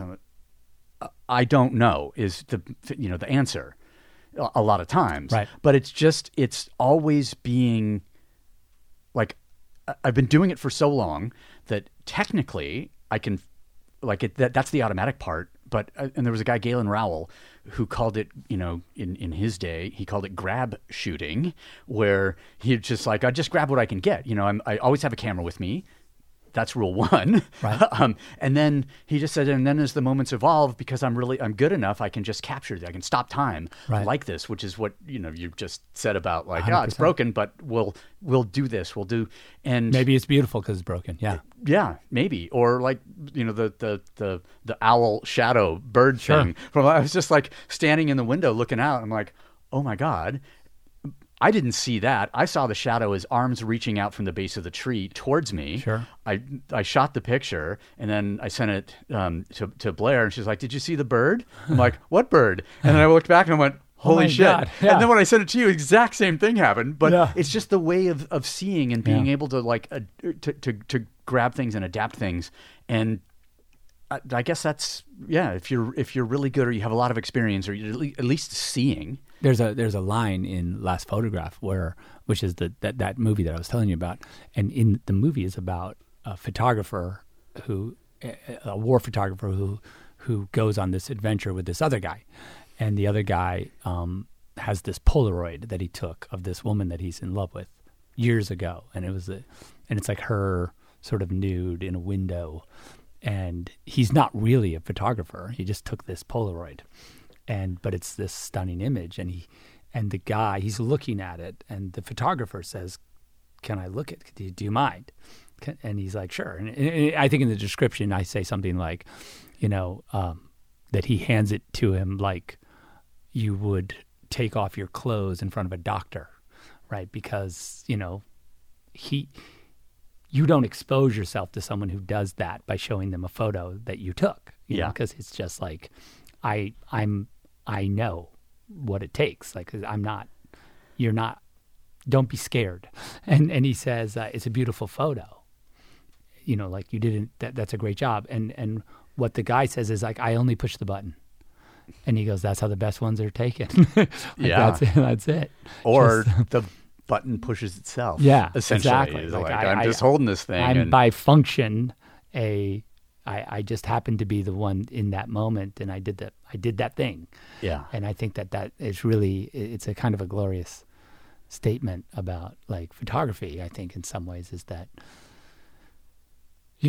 just let it happen. Sometimes you just gotta let it happen. I think that's it's a cool thing. It's weird because, I think people confuse, sometimes I get criticized, like, oh, Zack, like he just makes, pretty pictures. And like, I don't know if his movies are like whatever they are, I always find that as a really interesting criticism because I'm just like, well, it's a movie. It's a motion picture. Yeah, I think pictures that called. move. I don't understand. Like if you can't see depth in the photograph or a why in the photograph, then maybe I am doing something wrong on one hand. But I think you have to open yourself up to it a little bit. I mean, there was I can't remember what that fellow's name, but a director who had come from commercial work who was known for making these big tableaus, like these big. Okay, this is there's the big scene, and it's like this. It's a still photograph that accidentally started moving because they're just like. Well, it's an oil painting that became a still photograph that accidentally started moving. Sure. And you can see some, and I want to say it's the guy who did Immortal, Tarsem. That's Tarsem, yeah, my friend, Tarsem. Yeah.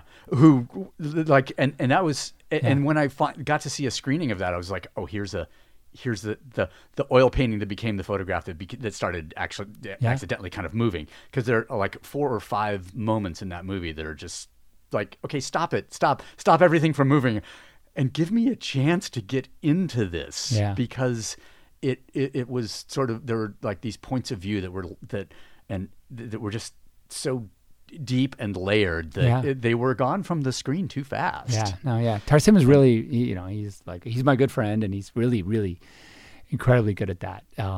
Like some of those moments that he's able to create just sort of as a visual tableau that's just mind-bogglingly like, okay, I need to look at this, He did a movie called The Fall. I don't know if you've seen that movie, but it's really, I have the photo book upstairs, I'll show it to you, but it's like the images are Stephen Berkman, who's my friend who took that black and white photo on glass upstairs. Oh, okay. Yeah. Stephen was on the movie taking the pictures. Oh, no and kidding. He took my, I remember he borrowed my 4x5 Polaroid camera. Okay. And shot a bunch of stills with it. And the book is crazy that they put together. It's just this beautiful book. But the movie's beautiful too. It's unbelievable, but it's really fun, to be exposed to those two guys doing that is pretty much what you want all the time. I think that's pretty great stuff. I think there's something there, because people will go see a movie, then they have the movie, whatever. The interfaces with them in the screen, and they get into the story, and whatever relationship they develop with it, it's with that final product. And then making these things and what goes into them. When one thing that you said was 300. We had 60 days to shoot that, and then if I look at it was Man of Steel like 122 or something like that. PVS 155, I think. Which is, and then you just start thinking about like, oh well, we're in these locations, we're living, where it's like the carnies have arrived and they've set up and 100%. They're going to be here for a while, and then they're moving on to the state fair over, and the next one.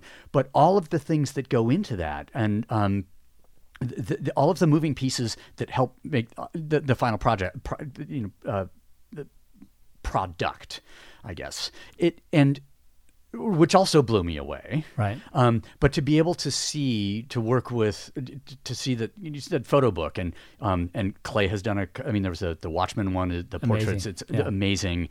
And to see him work behind the scenes and relating, from his perspective on things, and to see I'll just go from the training perspective and all of the stuff that goes into that. And we're like, oh, you just gave him a workout. I'm like, well, we also got to keep him healthy. Yeah. And it's amazing that the movie spins off these other insane sort of things cool. So I would love to see that book. And I know that I started trying to shoot panorama a couple of years ago, and I found Ken Duncan's photos. He was the behind the scenes photographer for the Mel Gibson Braveheart? No, the religious movie, the Jesus. Oh yeah, movie. Passion of the Christ. Passion of the Christ. Yeah. And he shot a lot on a Hasselblad X-Pan for that. And so the photographs are it's a 2.7 to 1 or whatever aspect ratio. So that's insane.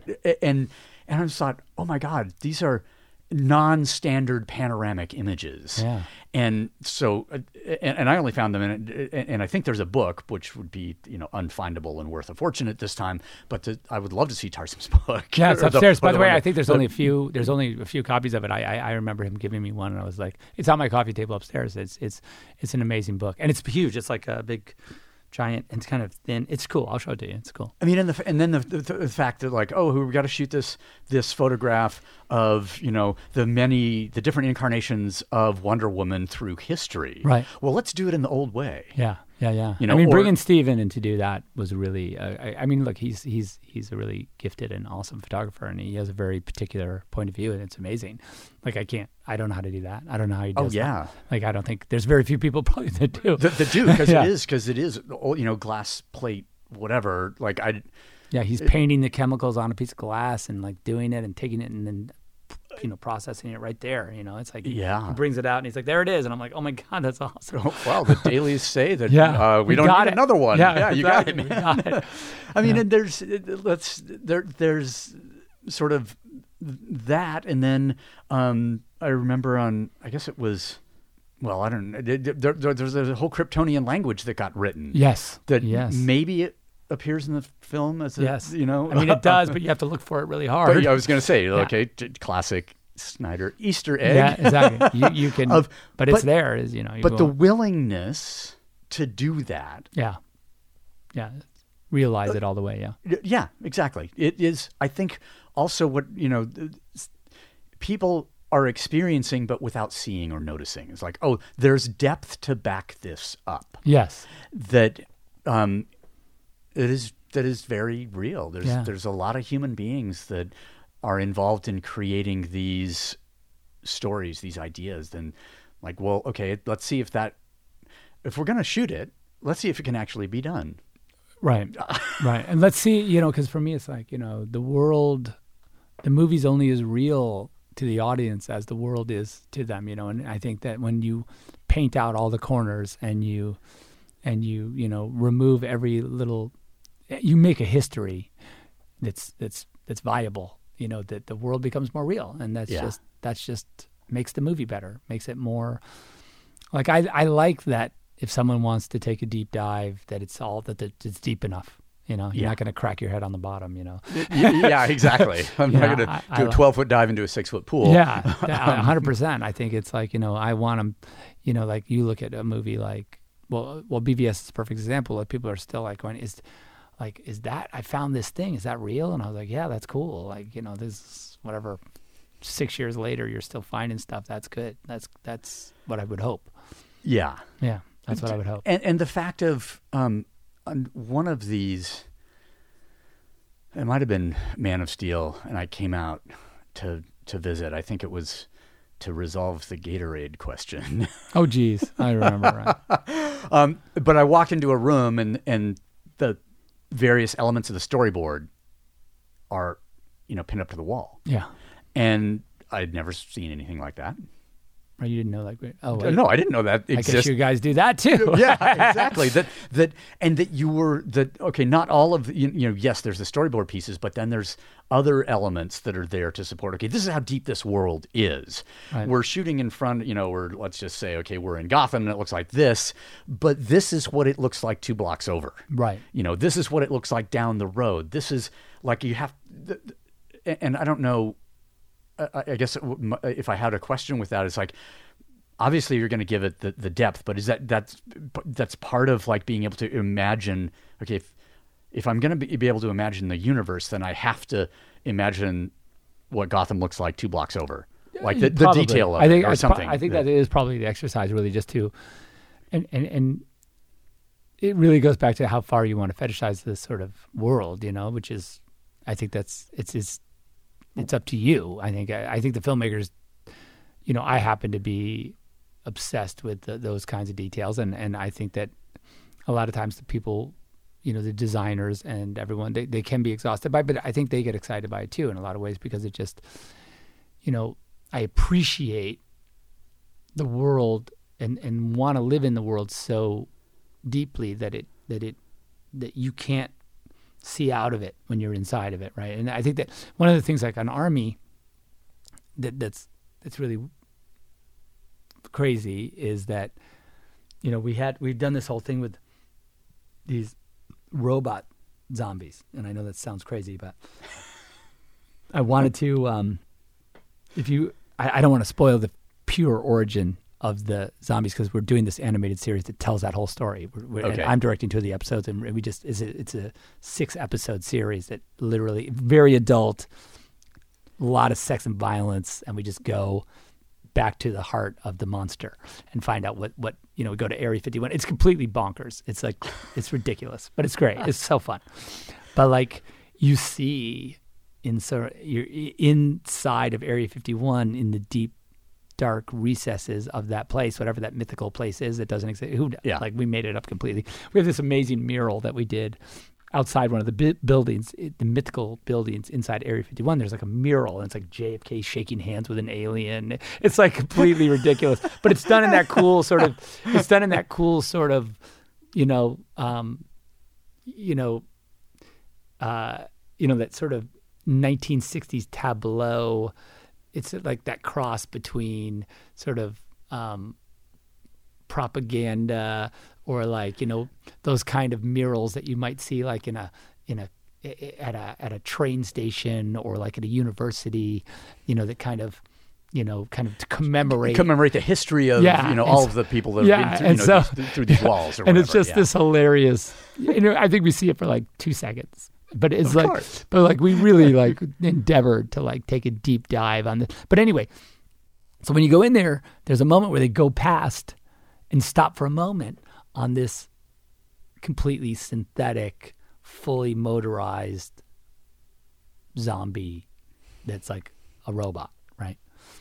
And then in Army, if you look super carefully, a couple of the zombies they kill, not all of them. Yeah. Instead of like blood, sparks come out of them, right? And like, there's no reason to do that, except for that I was like, it'd be cool because maybe the government is surveilling these zombies, and the best way to surveil them would be if they could create some sort of synthetic robot that could like be right with them and sort of be collecting some sort of like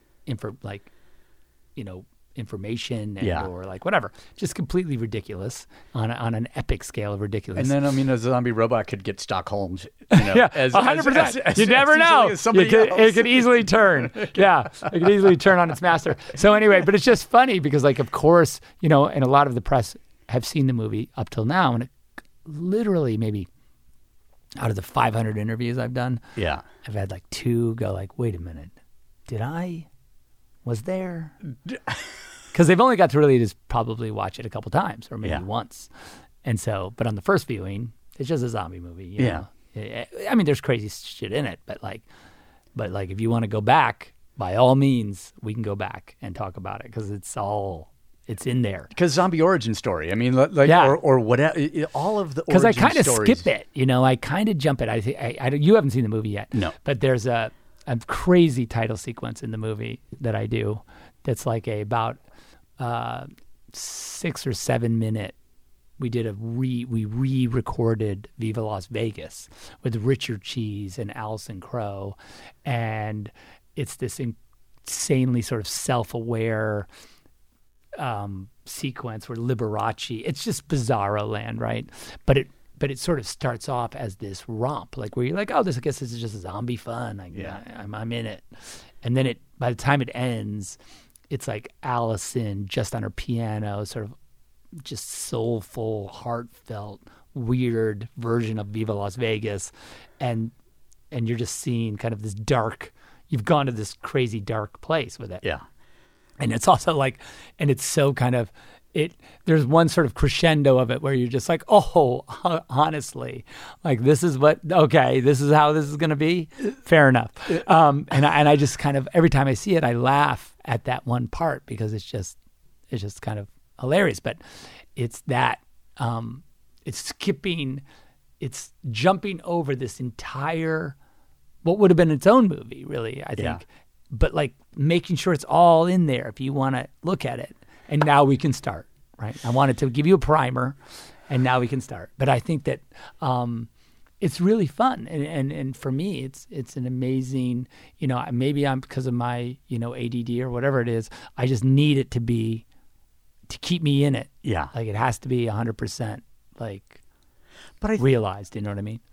I think, and that goes to, it is apparent in the very physical nature of all of the movies and the authenticity of that physicality.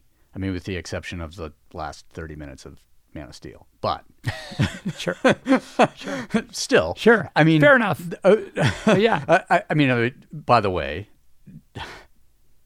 I'll just put my hands together for Michael Shannon on that movie because that was our experience with him, and everything that came out of it was wonderful. But the idea of just our conversation starting about 300 of, look, these guys are going to have to do this thing, and they're not going to be able to, and to look a certain, to be able to do the thing.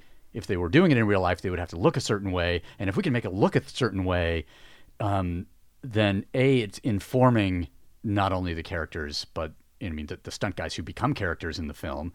Right.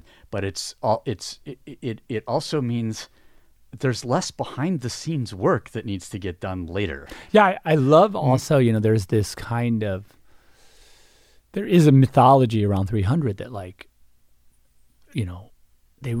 they spend a lot of money on the CGI for their muscles, like that's literally a thing I hear all the time. I'm like, guys,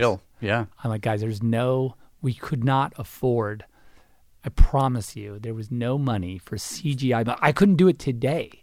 Like there's not a technology that exists today to do what you think was being done then. Yeah. Look, I won't deny that there was a little makeup on the abs. I won't deny that. But by the way, but they have to exist in order for a shadow. Like you can't paint a shadow on a smooth surface and have it look right. Like there's no chance we didn't want to. And by the way, we would have been dumb not to try and enhance all those shadows. That's just it matches the style of the movie. Yeah. But to say that there's CGI bodies in that movie, that's just insanity because that's just not the case. And hopefully we don't have to talk about it anymore. Yeah, well, let's not. I mean, in the sense that our pop culture can hear this and understand that that's we can put that to bed. Yeah, I'm tired of the budget was this, and CGI cost, especially at that time. And also we barely were able to just put 2D backgrounds in that movie, behind the actors. We the last thing we were going to be able to do is go in and find, Michael Fassbender, and obviously we didn't need to for him. Oh hell if you no, were he standing, turned up. If you saw Michael Fassbender standing there smoking a cigarette, you would know that like, holy shit, like that guy that's what he looks like. Yeah. So, I just anyway, that it's just a testament to what you did really, and it's rude to not acknowledge that was just a lot of hard work that these guys did. If I had been in that movie, if I'd been in that movie, I'd be like, fuck you. I was like, I suffered for that, and you guys are like, and telling me I didn't. Yeah, that's not cool. And part of, I mean, we got to move on from that. But part of the investment that every one of those guys made was like, do this or you're fired. But also that they would come into the space, especially when we were, before, filming actually began during that, whatever, 4, 5, 6 week prep period that happened. Yeah. Where they would come into the gym at 8 a.m. and the workout that you had done was on the board. Right. Like, cause you were there at 7. Yeah. No. And you're on your way out to go to work and they show up and they're like, oh my God, if Zach and Wes and these guys are throwing down this early in the, we better step it. Like, we can't have him be, look That's better. Not cool. Well, thank God he's not going to be in front of the camera because he might make us look bad. Yeah, that's kind. That's kind. I hope they thought that. I hope so. I mean, they couldn't. That. I mean, the number of times that guys came in and looked at it and went like, he did that? That's cool. And then I'm like, yeah. That's cool. And guess what? You get that at 1.5x today. That's good. Or whatever. Yeah, that's good. That's what I want. But the further authenticity, it's like bringing guys like Triple S, like Pat, onto, okay, we're going to make this small unit has to look like a real small unit in the real world. And it just turns out that we know some guys that can. Absolutely. That can. It goes back to what you were saying before about like, okay, well, you can find the Richitrones, they're out there. And you can get in whether they're shooting a gun or lifting a weight or climbing a mountain or taking a picture. Yeah. They're out there, and you just and it's really, it is a blessing to like be able to sit in a room with those guys and talk about like what they do and how at the level they're doing it. Oh yeah, because it does. You guys slow down. This is a movie. Don't do it as fast as you would do in real life. Yeah, I know. There's a lot of that. I'm like, okay. And Damon's always like, yeah, we couldn't see that. That's not. Yeah. You can't do it like that because it literally doesn't look like you did anything. Exactly. You need to do it half that speed. Yeah. It's kind of fun. I like it when you run into things like that. Oh yeah. Yeah. And I always thought it'd be really fun to just go, someday, film in real time and somehow figure out how to prove to it that, go out with Rob Latham or one of the top competitive shooters or Barnhart or Todd Jarrett or any of those guys from back in the day. And just be like, this is what the top of the food chain in this particular game looks like. Sure. So cool. Like there was a magazine fell out of the gun, another one got back in, and then another one was like, there was no distance between the two of them. 0.59 total, shot to shot. It's funny, like if you watch, there's a movie, Way of the Gun. You know that movie, yeah. Well, yes. It's Scotty. That Scotty trained those guys up. Oh, yeah. Hence the great shotgun work. Insane. Oh, insane. yeah. There's a great, I think there's also just a great where he primes it on his boot in that one. Yeah, that's memorable. That's cool. Yeah, because he's shot up. Yeah, he's shot up. Like, one hand. Yeah, that's cool. It's just cool. And we're gonna go see. Actually, I'm going. I think in a couple. In 2 weeks, we're gonna go see Uncle Scotty and do a little bit of. I haven't shot in a long time, so I hope I know what end the gun to hold because I'm a little bit out of practice. It's funny. Well, like I, part of my journey last year because I was just going on road trips to see friends. Sure. Because that was the only way. Like they're not coming to me, and I got to go see them, and I did. I don't know, 7 days of instruction, the range last year. And I had 3 days with a guy who was a student of mine with whom I climbed Denali and did a lot of backcountry skiing, a lot of ice climbing and stuff. And he's out now and runs a shooting school. He was a damn neck. And it was wonderful to go to flip the tables of, nice. Of be like, now I'm the student. Oh, that's and cool. Now I'm getting my ass handed to me. That's great. As opposed to vice versa. But it was, coming back to it after a period of time away. It's not exactly like riding a bicycle, but it's still there. Okay, good. Yeah. Well, yeah. Concept. Of course. The concept I'm familiar with. Yeah. I'm familiar with the concept, so it's good. By the way, it's like anything. It's like it's like skiing, because we literally, we got back to skiing maybe about, I guess it was 3 years ago. Maybe was that 3 years ago when we started? Because I think when in 2018 it was the second winter. Yeah. That you started so it's going out. In 2017 we went out, And I'd skied a lot growing up. And we just started going to Deer Valley in 2017 and really started to get not a lot of days, but more than you would get. Way more than I would get, Yeah. I think we skied last year. Well, not last year we didn't ski because of the pandemic, but the year before, I think we got 14 days or something like that, which for me was unbelievable, and made me want to buy skis and kind of like, be a skier and move to Utah. And then figure out oh my, the technology has changed slightly. Yeah, by the way, in a good way. Oh, yeah. In an incredible way. I'm like, oh my gosh, skiing is fun. It's really fun. Wait, I just look where I want to go and somehow I... Yeah. It's actually come around a lot to the way I ski. This my sort of 1970s Billy the Kid style of skiing. Yeah. Billy the Kid. You don't have to put a "the" in there. Yeah. But really, it surprisingly works with the way I ski. I don't ski. You mean you can go total disaster style and get away with it? I don't ski. I don't ski in a GS, which is the modern way of skiing. It's a big GS way of skiing. The guy would be like, your skis are too close together. You have to ski like you have a beach ball between your knees. I'm like, you ski like that, bro. I'm not doing that. Yeah. That looks ridiculous. I have one ski. Exactly. I could mono ski this. That's the way I ski. I will say it's funny because I said to my we have this incredible guy that we ski with. He's a ski instructor up in Deer Valley, and we ski with him, and he's cool. He's from Argentina, and he's really awesome. And I'd go, okay, I'm going to show you that if I wanted to, I could ski that way. Yeah. And so for 2 runs, I just skied in his big GS way. Yeah. Both of my skis just biting hard. I could almost put my hand on the snow. I'm like, look, how's that? And he's like, all right, fair enough. And I was like, okay, good. Can I ski the way I want now? Yeah. I go, well, because I go, look, I grew up in a time when the aesthetic of recreational skiing was a thing. Yes. Like the aesthetic of skiing. It's not that I'm not pretending to ski like a professional skier. I'm not putting on the style of a GS skier. I am putting on the aesthetic of a recreational skier. Like, this is me expressing myself through skiing. And if you go back in that time, and I can't remember the name of the company, but somebody just reissued the white sort of aviator style glasses that Wayne Wong was known for. I'll go buy those right now. I'll mention that. Are they like Varnays or whatever? No, it's not. It's not. But when I saw this in some old pictures of him, and I'm like, yes, those were the guys in the day. Yeah. And, and then it became, it evolved like everything does. Yeah. But just a little throwback. A little throwback. And it's just the way I can't help it. Yeah. It just feels good.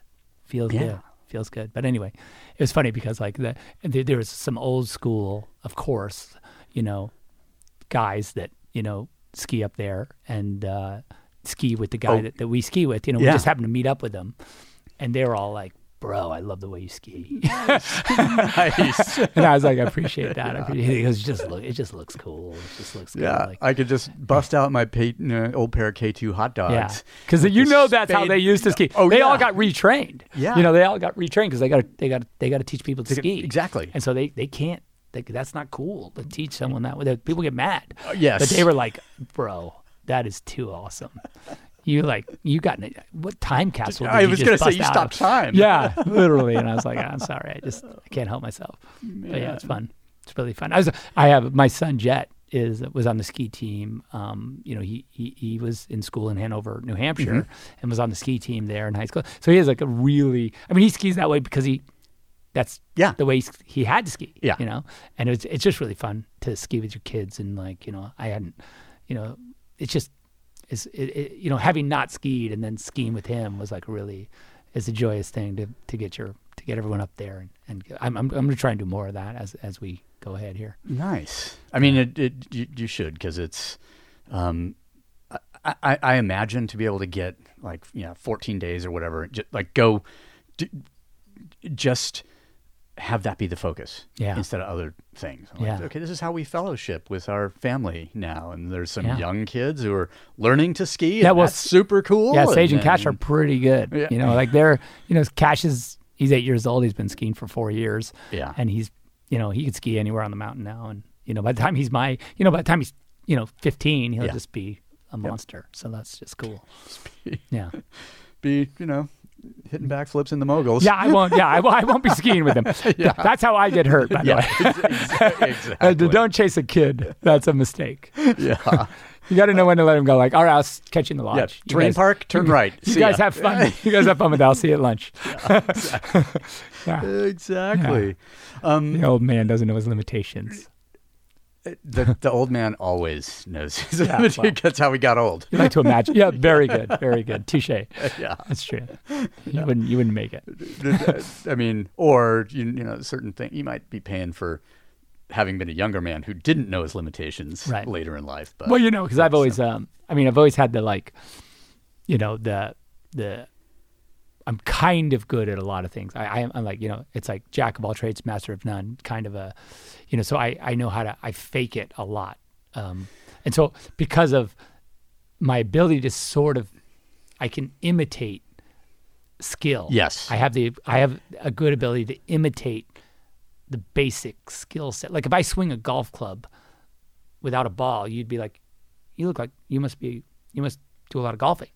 I'm like, well, if there was a ball here, you'd know I don't golf that much. Yeah, I do like the sport, but I'm not that great at it. But my swing, I can imitate a pretty good swing, and so that's gotten me in a lot of trouble over the. Like I remember one time I think I've told you this story when we were up in Whistler shooting this commercial, and I had at the time I had that North Face one-piece ice climbing. Oh black and yellow. Yeah. Like bumblebee suit. Yeah, it's and Scott Schmidt style. And I'm like, I got my backpack, and I'm going out scouting with all the big dudes, all the backcountry guys, because we were going to shoot this commercial. Yeah.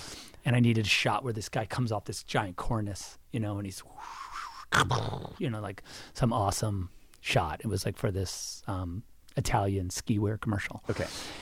And we were sort of doing this, he's like in this kind of vintage ski clothes, and then like as he's doing his run, he transforms into modern whatever. Yeah. It's just cool.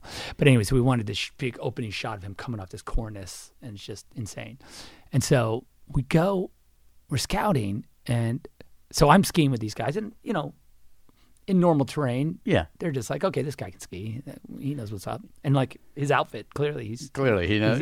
He's got to be a good skier. He wouldn't have that outfit. By the way, it's probably because of you. I had the outfit, to be honest. They're like, oh, we're gonna go to this. We're gonna go, because I'd probably been on a job where we were going to some sort of extreme environment, whether it be Skagway, Alaska, or some mountain somewhere, or whatever. Yeah. And Kurt or you said, well, this is the jumpsuit you should get, or this is the outfit. If it's cold, this'll keep you warm. Yeah. Whatever. And for you guys, that's the stock outfit. But for me, that's clearly like I shouldn't have this. I shouldn't have it because it's actually it would protect you from a lot more than what I was going to be exposed to. I was going from that place to the lodge, probably, right? There would be I might spill some cocoa on it, and the good thing it was weather resistant. Well, of course. The marshmallows didn't stick, So anyway, I'm standing there. So they're like, oh, here's this giant cornice, right? There's this massive cornice. We should check it out. And I'm like, oh, cool. So I take off my skis and I trudge out to the end of this cornice, and I just start whacking the end of the cornice with my ski pole to kind of to see like how loose the snow is, because I don't know. Like we're going to send the guy off right here. I thought, oh, we should know. And they're all way back from me, right? And I'm looking at them, and they're all just, by the way, no one's saying anything. They're just watching me. And I come back, and I'm like, yeah, this could be a really great spot. We should probably ski underneath it and look and see what the landing looks like. And they're like, yeah. And they're like, bro, man, you are a fucking gnarly dude. And I'm like, what do you mean? I go, what do you mean? I don't understand. Yeah. And they're like, I would never walked out there. That's insane. It's like thing could break away any moment. But like you clearly, like, you know what's up, I guess, more than us. And I More was than like- us. And I was like, guys, what the fuck? Would you let me walk out there? And they're like, well, we thought because of the outfit and the whole thing, like that you just knew what you were doing. I go, I don't know what I'm doing. This whole thing could have like been a huge avalanche and be like killed down there. Yeah. And you guys would have like you're like the safety guys. Why would you allow me to do that? And they're like, oh, we're sorry, man. We just thought, you just looked like you knew what you were doing. I go, well, don't. It's like, that's not cool. Like you guys gotta save me from myself. I'm faking it. Okay. Like quit letting me. I don't want to look bad around you. That's why I'm doing this. Exactly. I'm not, and we're in the business. Just let me make something clear here. Yes, somebody is for real jumping off discords and they're going to land it or they're not. You know, and they're going to ski out of it or they're going to fucking tomahawk down however long. But we are in the business of make believe. Yeah, I'm not doing that, by the way. And I'm from that world. Yeah. And if you could just help me out, put a leash on it for me. Yeah, if you would. something. Or tell me like, I wouldn't go out there. Maybe we should just look at it from down below, or something. Yeah. They were like, oh, sorry. All right, got it. They were like, got it. Okay, cool. I'm like, okay, cool. I like that I'm like going to get sacrificed. But I've run into that quite a bit. Quite very many times. That's like I was in a helicopter. I remember being in this helicopter in Spain and shooting out the window. Yeah. And I'm with my first assistant cameraman. And I'm like, my feet are on the skids. They had rigged this kind of, it was like, like a bench seat from a van. Okay. Right. In the window of this helicopter. And I had this incredibly jerry-rigged, Camera hanging mount. on bungee cords. It was literally like it was on a shock absorber of a car. Okay. Yeah. And I'm sitting in the my feet are on the skids and we're flying around these mountains and there's a mountain climber again, just weird. He's walking and like we're doing this loop around him in Spain and I'm like, okay, this is cool. And I kept saying like, we were shooting, the camera was vibrating, so we were shooting some high speed, just kind of smooth it out. And all that. And I remember I'm leaning out, because I'm literally just in the doorway. I have this, I'm belted to the seat. To the bench, but. So I don't fall out. Yeah. And Bill Daglish, who was my first, was in the helicopter with me. And at one point he goes, Zach, you're going to want to not lean forward in the seat. And I go, well, what do you mean? He goes, the seat's not attached to the helicopter. I go, wait a minute.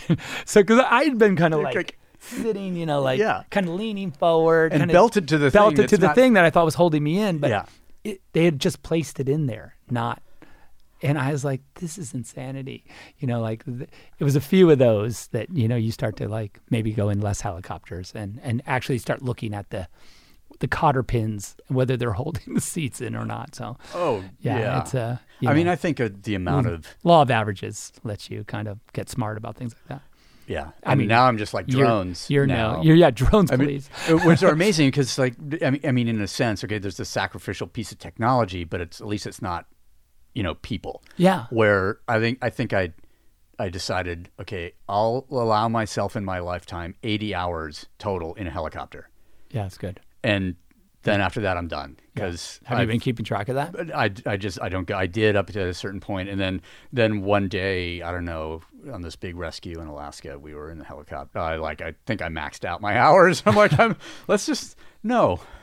done here. The machine has no wings. I don't know if anyone realizes that. Yeah, Da Vinci said this is a bad idea. I mean, look, they're a miraculous piece of equipment. No two ways about it. It's unbelievable that humans can make something like that. That's really a testament to. But law of averages is still says on a long enough timeline. There's no way back. I mean, you're just like the year after I can't remember if Paul Giroux died in 98 or 99. I can't remember, but we were on it. I think it was sometime I think in those 2 years or maybe 2000, but it's just like, we did a commercial, that thing for, the Marlboro, right? No, Hollywood cigarettes. Hollywood brand cigarettes. Yeah, I fancied it up a little bit. Yeah, exactly. Yeah, they were less good. Let's say I tried one; it was not fantastic. But on the Antarctica job, the helicopter was an old Messerschmitt or something that had been retired to Chile. Great. And it was on a Amazing. Yeah, it was on the back of a Coast Guard cutter or whatever, some kind of ice breaking thing of the two boats that we had. And I looked, we flew in that helicopter a fair amount because they're like, well, there's an iceberg, and the only way to get there is to. Sure. Like, oh, please. In the egg beater. Yeah. The bolts, all these rivets are turning. You guys see that? Yeah, is it kind of rattly? I don't know. Is it a little loud in here? Is this supposed to come off? Because it's no, that's yeah. Man, it's just like, okay, what are we willing to do to make this as real as possible? No, it's and we do push it kind of hard sometimes. Yeah. But you know better than anyone that that we push it, that everyone pushes it in everything they do, and I think that we can fake it now, so there's no reason not to. Yeah. Yeah, because then we get to do more. Yeah, exactly. Exactly. Then we get to do more. That's always good. I always like that. I do often see that quote. I think it's in Kiss or Kill, where you wrote to me, like, it's I'm sure you've written it many times, but, when you bite off more than you could chew, you get more than anyone else. And I think it's a really good, it's a good quote because it's good to be. I think the lesson is like be able to bite off more, like that's the thing, it's cool. And be like, I'm okay chewing for a while. Yeah. I guess. Yeah. I don't have to be a glutton. I just have to Yeah. I know I'll never go hungry. Yeah. That's good. That's good. I'll never go hungry is good. That's good. No, it's fun. It's because the truth is, we live this, I think everyone lives this sort of aesthetic life to some degree, and this sort of pursuit. Now, if you chase a mountain or an image or a movie, there is this sort of, I don't know. I think that I've gotten a little philosophical about, and I think it's proved by these lenses and by these projects that we've been sort of recently kind of talking about that. And I don't want to call it maturity because that sounds rude. It's more just about like, you like what you like, you know what I mean? And there's nothing wrong with that. And that's kind of the journey, to find, because I think when you find what turns you on or what makes you do your best work, it's okay to be rude. And I don't mean this in a bad way. It's just about wanting it, about pursuing it. It's okay to make that, to be obsessive and to be crazy about it, because it's kind of the why of existence in a lot of ways, because in those moments when you're making a picture or in that, or seeing that performance or feeling that feeling, it's obvious. I'm not saying anything that nobody doesn't know, but I think sometimes people are bashful about wanting it, you know what I mean? They're bashful about the pursuit of it. They feel self-conscious that like, am I being rude because am I being selfish? And I think that's the thing that it's okay to let go of, because it's not, that's the why of it, Yeah. I mean, and it am I being selfish? Yes. And is that okay? Also, yes, I believe. Yeah, for sure. In the sense just that, how did selfishness at the expense of others, that's how the term got, I think, a negative, sort of connotation to it. Right. But if it's like, look, I'm solely pursuing what it is that I want to do. It's not costing anybody else anything. In fact, I'm dragging a lot of my friends along for the ride. Sure. And they're also maybe kind of seeing the similar thing. Sure. And we'll just all go into this together, but it was originally me just doing what I want to do. I mean, it's a beautiful, beautiful thing. And, it really is. It really is. And I think that's that's the thing. I think when we run hard, because in your youth, you tend to run hard for the sake of it, and sort of to have said I ran hard is not, but it's literally, and maybe that's fine because you get a high from it, and that might be okay, But I think that for me, I guess it's just this sort of pursuit of this aesthetic is. that I used to wonder about the why of it, and now I think I'm just at this place now where I feel like, when I'm making an image or telling a story or whatever it is, that I like the way it feels, that's enough. That's enough for me. It is. Oh yeah, like that's enough. People are like, well, what is it like? What's the why of it? And I guess look, there's that whole thing of like, oh, I want people that the stories are this mythological metaphor for existence, and so that therefore you can derive lessons from the things. Yeah, that's cool. I hope that'd be great. But for me, and in the heart of it, there's just in the moment to moment, there's like you can sort of there's a high you can get from just that feeling of making it. That is pretty cool. I guess that's what potters feel like, or painters or whatever. I'm drawing, I feel that, but there's something different. I think when you see this thing happen in front of you, It must be when you are selfish in that way to make to express the vision that you have. That when you are exploring the why and dragging other people along, or they're volunteering, they're just sure like, they're volunteering. Yeah. I hope they are. That's cool. It must be really something to see that. I mean, this is I've always imagined this. And my only close to the experience of like, trying to photograph an individual and see or capture their essence, their spirit. Mm-hmm. But it's a 125th of a second, it's like, okay, stop time, that. And it's cool. like, oh wait, we were having this conversation with the camera in between it, and I was just able to stop on a word or whatever. And I've never seen that in actual evolution of, moving pictures. And I, for some reason, Diane Lane comes to mind of like seeing some of what she would do in front of the camera through the lens with it actually happening. And you're both being carried along by this original vision and this idea. And you're like, wow, she's moving along into this world that I had imagined that I want to create. It's gotta be immensely moving. Yeah, no, it can be. And I think that the problem is, look, when you make a movie, you can get caught up in, you see the moment later. And I think that's the thing that you really, it's good to try and avoid is just being present to see it in the moment. Because I think that there's an easy argument for, let's just never stop shooting and we'll analyze what happens afterward. Yeah.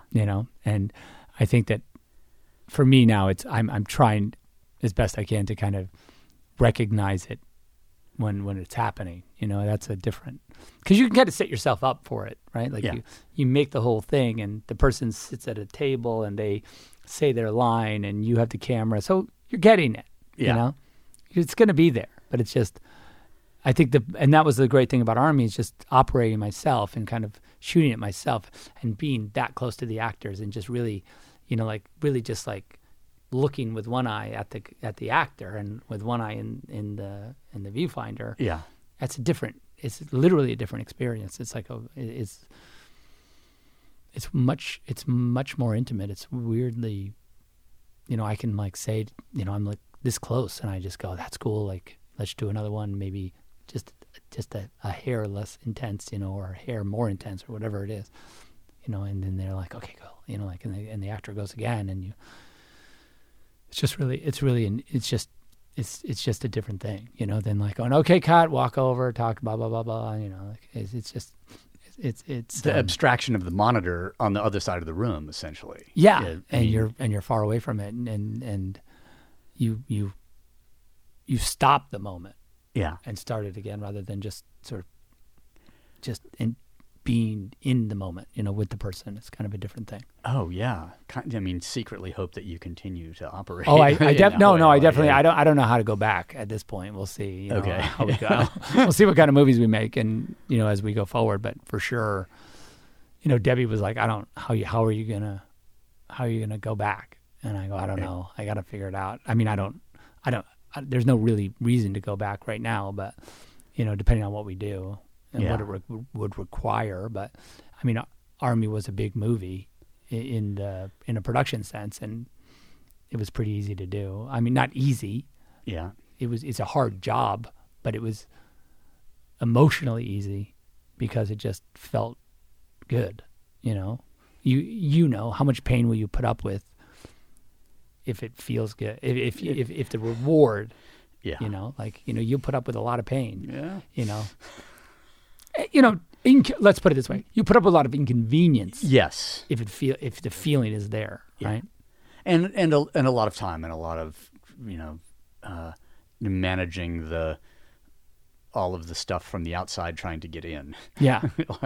Okay, I got to have one arm sort of defending myself over here against all this stuff. And, projects. I snapped a photograph of a table up there because there's a can of WD-40 sitting into a hardback copy of The Fountainhead, and right next to it is a hardback version of Kiss or Kill. And I just went, in that, of the only 2 books that are in that little corner, I thought, wow, that's a cool still life. That's a cool still life. Yeah, that's pretty neat. I'll just shoot it on my phone. Yeah. My other, But that's cool. That's a project that I know is near and dear. Yeah, it's funny. Fountainhead is. Yeah, I've been. I pretty much. Can we talk about it? Yeah, no. It's one of those things that it's a certainly sensitive subject. It's one of those things that you don't realize that it's sensitive until it is. And everyone has an opinion about it. My opinion of Fountainhead is based. I read it when I was, in high school, like everybody, and maybe I have a naive, take. That was formed at a certain point in my life, and but it's always been a sort of. I've always looked at the book and read it from a really. The creative, what it talks about in terms of the creative process and how you can be noted to death by, in my business, building a building and making a movie are similar pursuits. They require the same, you have to convince people to give you money. You need a bunch of people to help you. You can't do it by yourself, but at the same time, you need to kind of retain a point of view that can easily be corrupted and distorted. Yeah. And so you can imagine that Fountainhead in a lot of ways speaks to that exact problem.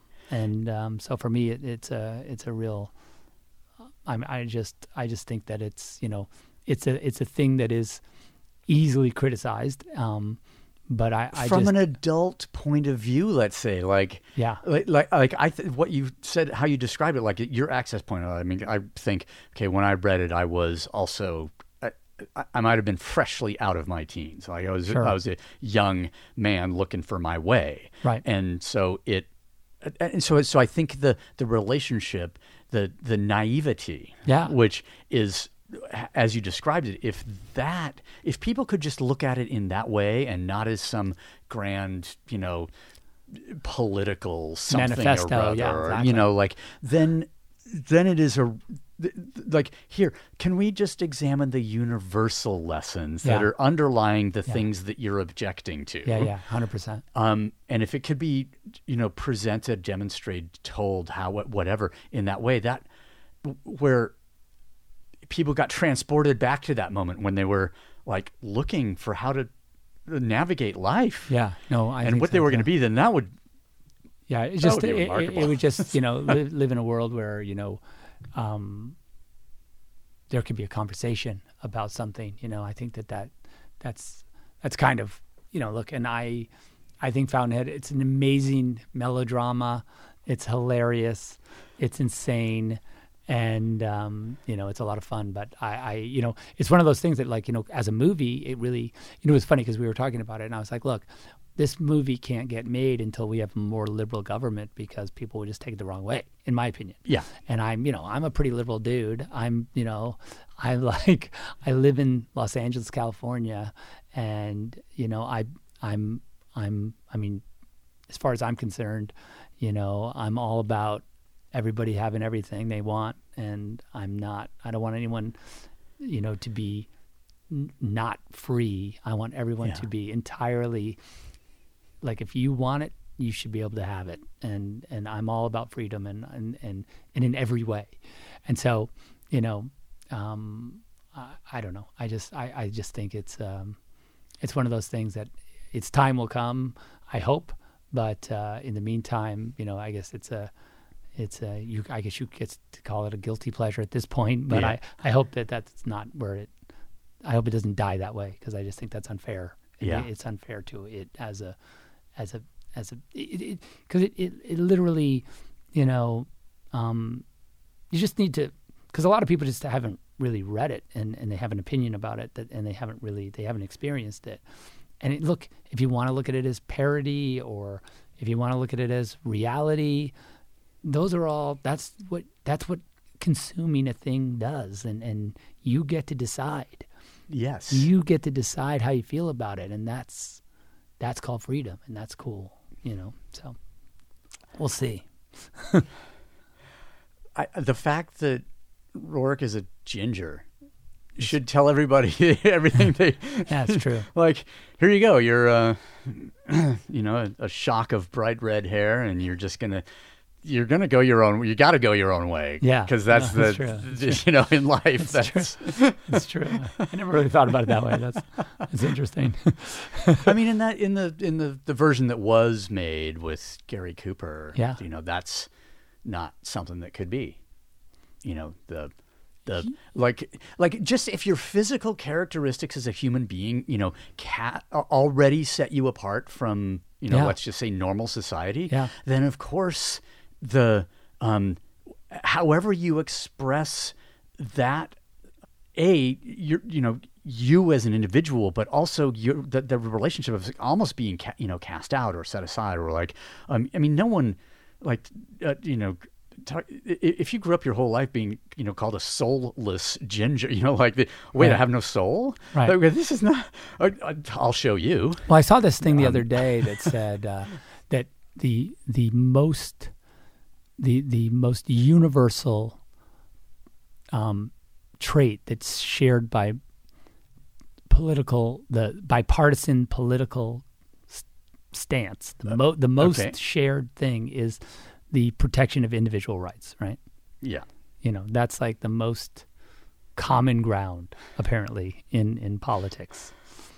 I'm not sure that everyone, their definition of that is the same. I was going to say. But as a concept, of course it is. Like, and I'm a huge advocate of, like, if you, of like a woman's right to choose, and like, sexual orientation, like, absolutely, these are undisputable parts of personal freedom, and they cannot, like, these we're talking about. These are human rights conversations, and just, that's my personal opinion. And it might be not right or whatever, but that's the way I feel. I don't know. I just think that that idea of the individual and the way they express themselves is just important. And I think, I think that's like the Rourke versus the second-handers. I mean, that's the story of that book. And here's an individual, and if he's breaking rocks in the quarry, you could call him a rugged individual if you want. It's whether, like, we have to stand up for the disenfranchised. That's just the fact. Like, the misfits are our artists, our like the Mapplethorpes of this world need to be protected. So that's how I feel. Yeah. I mean, and to do it in a by way of telling a story, by way of making music, just using art to sort of expose people to, the experiences of others. Yeah. That there isn't, there's not a recipe. Let's just, like, that, the thing, the little music video that you showed me earlier, I was like, it was remarkable. It's something It was real. Yeah, no, it's true. And like we're in a search, for these real moments. That's the thing. I think that we, you see something authentic and you know it, right? And by the way, you gave me that photograph. Mark gave me this photograph when he came by the house, and it's like this picture of some dunes, lit dunes with and behind them there's kind of a shadowed mountain range, and the dunes kind of stand out against the mountain range, and there's kind of this, what I would say is,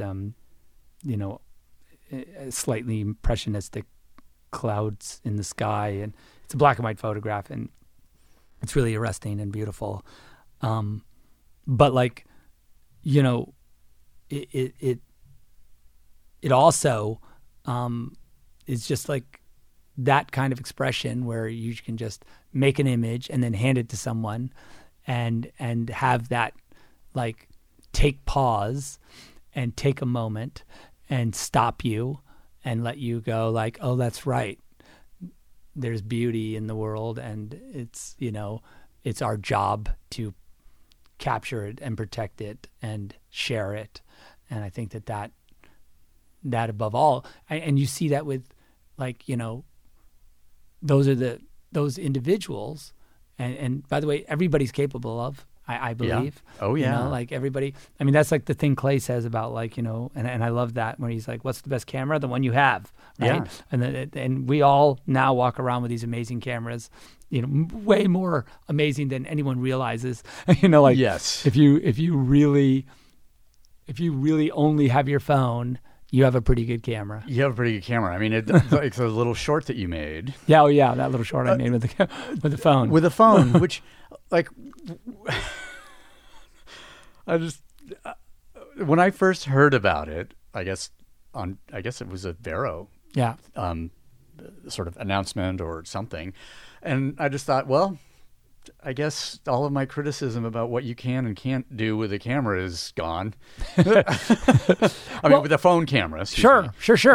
Because that is, it's remarkable. And I'll tell you, and that thing was born because I had this idea. I wanted to teach this class up at Art Center, and the idea for the class was that we would make, I think it's 6 films. I would have the class make 6 films. It's one film every 2 weeks. Okay. And during an entire, whatever semester or however it was divided up, the time that you're in, a single term, I guess. I don't know what.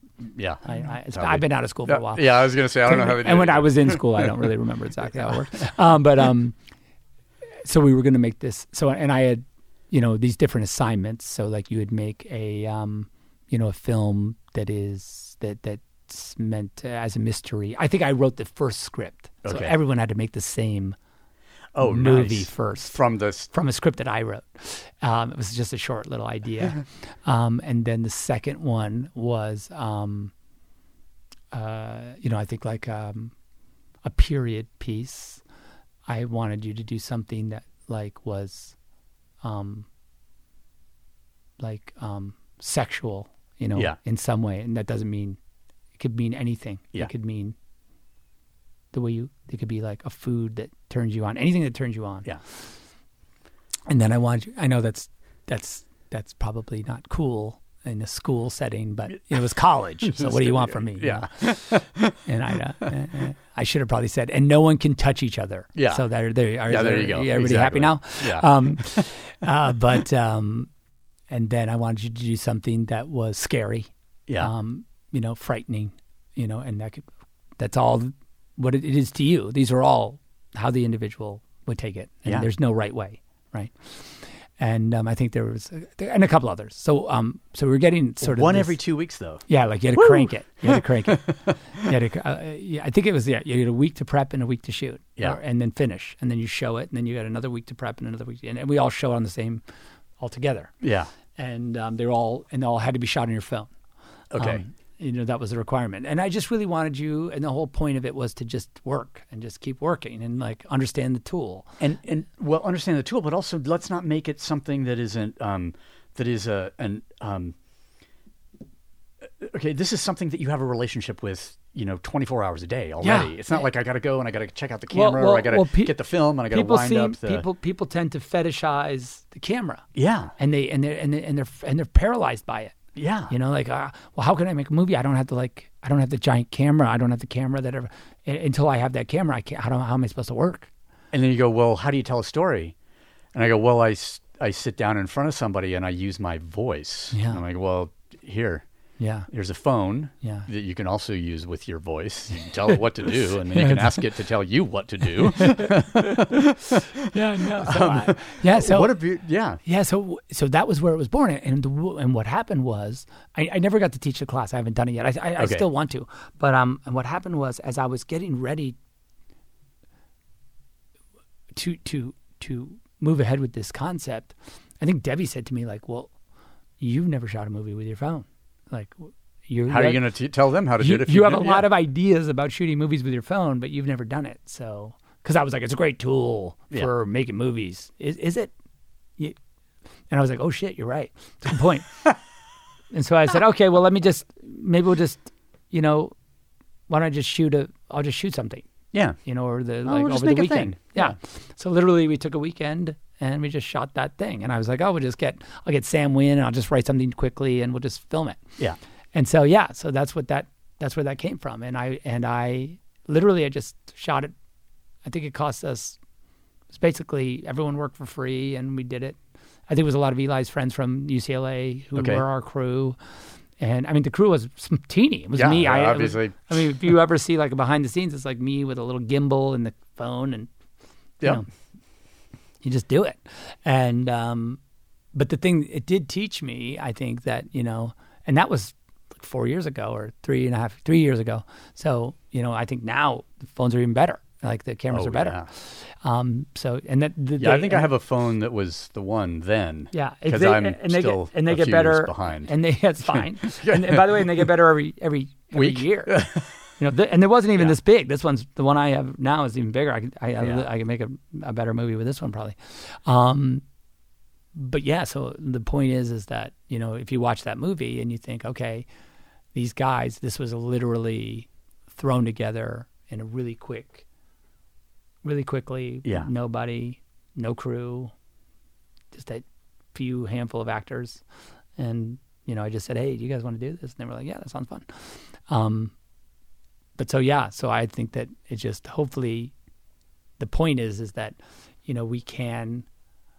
we all have we're all capable. It's not, and don't let it be the tool. Exactly. That stops you. Yeah.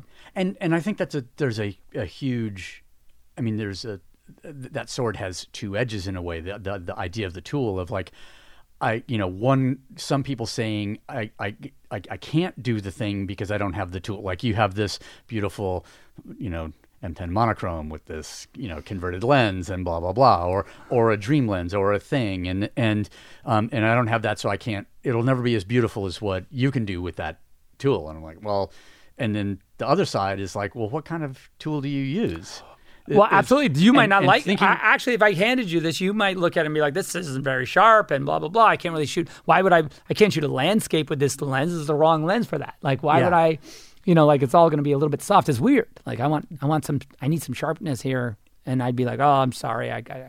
Well, this is the way I'm seeing in this season of my life. Yes. This is the way I'm seeing. This is exactly At a right. different point, I wanted the honest to the point of cruelty sort of look in sharpness and that because it was because that's how I was seeing, and so I think we do get stuck on the tool either as the thing we can acquire that will give us the way to tell the story, or the thing that keeps us from telling the story because we can't acquire it. 100%. And it's not. I mean, like, look, if you're Ansel Adams, you're like, oh, I want F64, like. Yeah, he would be like going nuts if I told him, oh, it's 0.95. He'd be like, what the fuck is the matter with you? And you're like, I know. We want more depth of field. Yeah, actually, your lens is broken. I don't know how you're going to use that. There's just like, what is it? Just one piece of glass? It's a good paperweight. I guess it's a doorstop. I don't know what you're doing with that. Yeah, because when we shot, when we were shooting the movie, they delivered us the lenses. and when we started shooting, and they hadn't finished, right? Yeah. And so when we first got them, the lenses had no apertures in them at all. Like it was literally, you couldn't put a stop on. Oh. And so we shot with them for a little while until like they kept delivering us. Then they delivered us a finished lens. Okay. But it's like, so. But you had to start work because of. Because of schedule. So Yeah. they were like, well, we're gonna have to deliver them, but there's no aperture. There's no way to adjust this. And I said, that's fine. That's good. We're not putting one on anyway. Yeah. And the ACs were like, you are serious about the no stop. Because here's a lens with. I had said to them, like, we're not putting a stop on. And they were like, okay. Everyone looked at me like, Sure. Like when you say no stop, you mean like a 4. Yeah. Yeah. You know, like I see where you're headed. So like a 4 is cool. That's pretty wide open. Yeah. I was like, or 0 Yeah. or nothing. Like no glass, no. Like they're like, okay, but there's no aperture ring on this lens. I was like, yeah, because they haven't been able to put them in yet. So, But we need to start shooting with the look but what that are we will give gonna the continuity. Yeah, but they're like, but what are we gonna? How are we gonna film these? I'm like, well, they still let light in. Yeah. You know, we just have to put more NDs in front of it. That's all. You know, and so I think it was good. By the way, those guys did an amazing job. My ACs were on Trevor and Braden. Those guys, you know, pulling focus on this movie on Army was an unbelievably rude thing for me to ask them to If do. you go like, 4 is pretty wide open, and how about how about 0.95? How about whatever? And then you're like, we were talking about the depth of field the size of a dog biscuit or the thickness of a doggy biscuit last night, which like it took me a really long time to learn how to use that lens on the camera. And ultimately, it wasn't the thing for me. I I found the thing for this season. Yeah, now. sure, absolutely. But so I hope the one that I sold to you worked. Yeah. It wasn't one of the ones that had fungus in it. But no, I'm sure it might be one of these. It might have gotten I'd have to look. But I remember. So I have a pic like when you came by the space in 2018. And we made the fake podcast image that we'll now use, maybe. Yeah. But you had a dream lens on a 246 at that point. Right. And I was like, how do you use this thing? Yeah. Like I put like my thing at f2 and I can like barely navigate the universe with, because that's like tip of the nose is in focus and the eyeball is not. Yeah. And this is even worse. This is eyelashes in focus and eyeball is not. Like, the funny thing about this is it's like, it's a little bit, it does give you a little bit of that film feeling because when I get it into my computer and look at it big, then I'm like, oh yeah, I got it. It's like, But on the day you don't know. On the day I'm not 100% sure. Oh yeah. Because I'm looking at it, I'm like, it looks kind of sharp, I guess. And I'm like really trying to look at it. It's a small screen. You can't, it's close. And then I'll just move on. And then like later on, of course, I'll be like, oh fuck, it's out of focus. Yeah.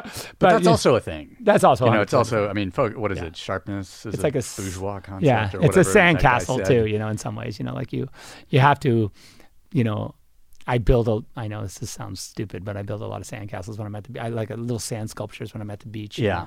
And, you spend all day, like when I'm at the beach, I pretty much spend all day just digging some kind of weird thing. Nice. It's like some weird, I don't know what it is. It ends up being like some monster looking thing or a crab or I don't know, something. You've seen, I don't know. But it's cool and they look pretty good. Good enough. Some people will be like, "That's amazing. Can I take a picture of that?" I'll be like, "Sure." And yeah, because it's temporary. So it's very temporary. But that's what I mean. It's a mandala. It's like literally, that is a fun exercise to just build something all day that is going to be gone. Yeah, like you've got when you're done with it, it might be there for 15 minutes or 20 minutes, and then it's gone. So it's cool. It's a great way to kind of let go a lot of the permanence of what you think your art might be. Or the illusion of permanence, in a way, too. It really is. You can see how, that concept of making a mandala, like that idea is really, it's a good metaphor for sort of what you're doing in the world because, none of it. And to enjoy the making, I guess, is the thing, right? Enjoy the making because, like, a lot of times we want to rush through the making to get to the thing and... Because I want to hold the thing that I did rather than do the thing. Yeah.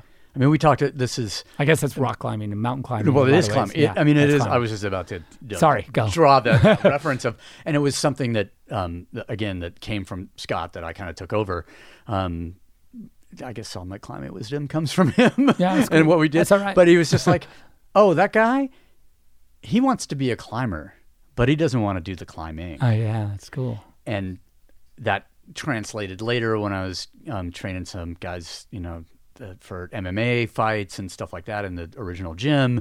And, there was this one kid and it was the perfect metaphor. He wanted to, I'll date myself here. He wanted to, be in Las Vegas, and he wanted to have like the G-Star jeans, and he wanted to have like that were perfectly, laundered and faded and da-da-da-da. And he wanted, and if a girl, happened to be a stripper, he would be okay with that actually. And I was like, oh, you made a lifestyle You want to choice. be a fighter, but you don't want to do the fighting. Yeah. Right. Like you want the reward of the gladiator coming back, Sure.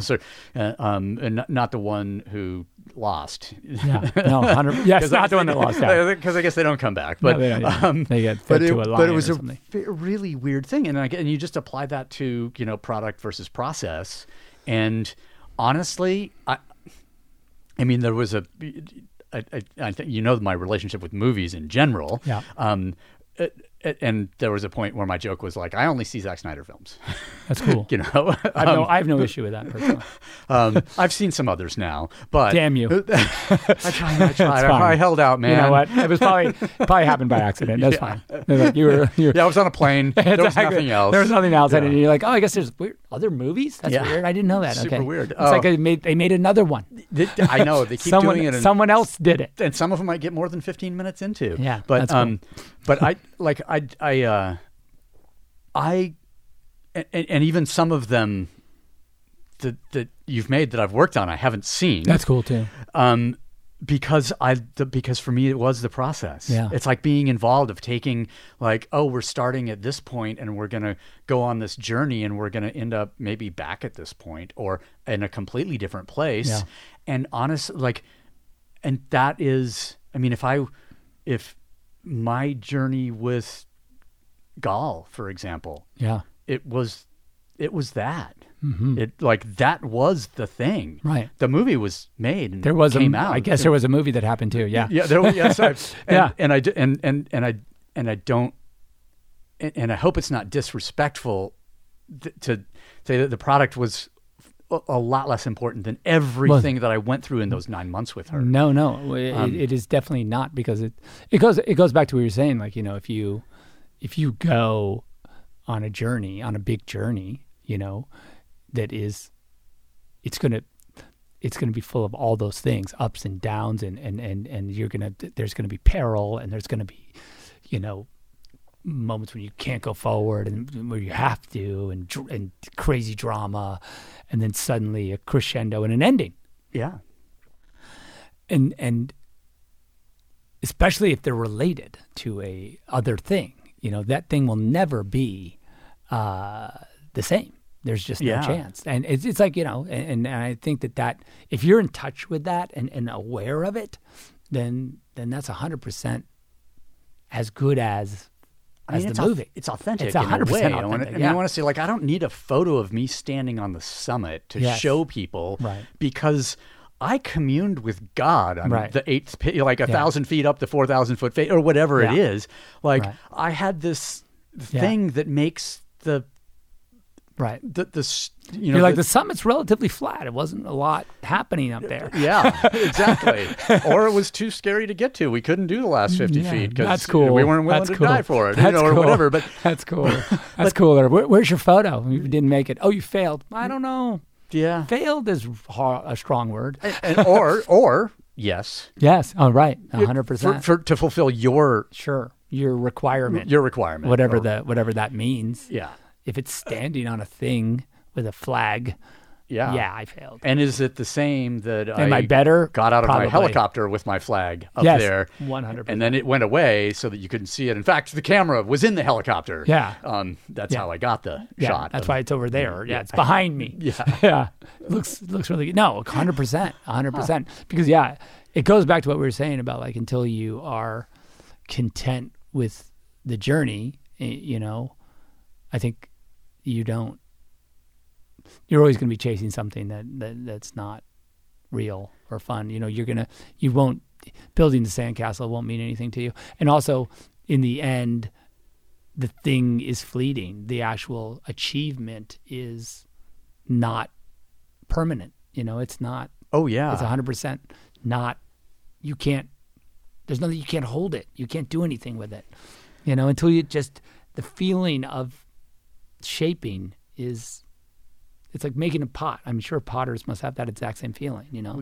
When they finish it, and it's there. They might as well break it. Like it's not.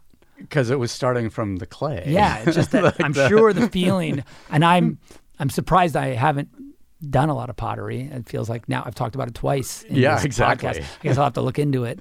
But you know what I mean? Like you can imagine that experience is that's the magic, right? Yeah, and not the thing. And if the thing is good, and then you can sell the thing in order to make more, like to have the experience again, then maybe that's the value of the thing. Is it sure. subsidizes more? Right. Oh yeah, no, that's nice. That's nice. Because because you basically you created money really in a lot of ways. You created resource, Yeah. You made a thing. And by the way, I would say then probably for the person who didn't make it. Like when you look at like that picture, a beautiful photograph, right? Yeah. That you didn't take. And that photo lends you or offers you, probably in the smallest way, a little bit of that feeling, right? A little bit, a taste of that feeling. That's cool. Like it's like that notion of aesthetic arrest. I think I don't know if I talked about it, but there's this thing where it's a Joseph Campbell. He's like talking about pornography and what is art and the difference between art and pornography.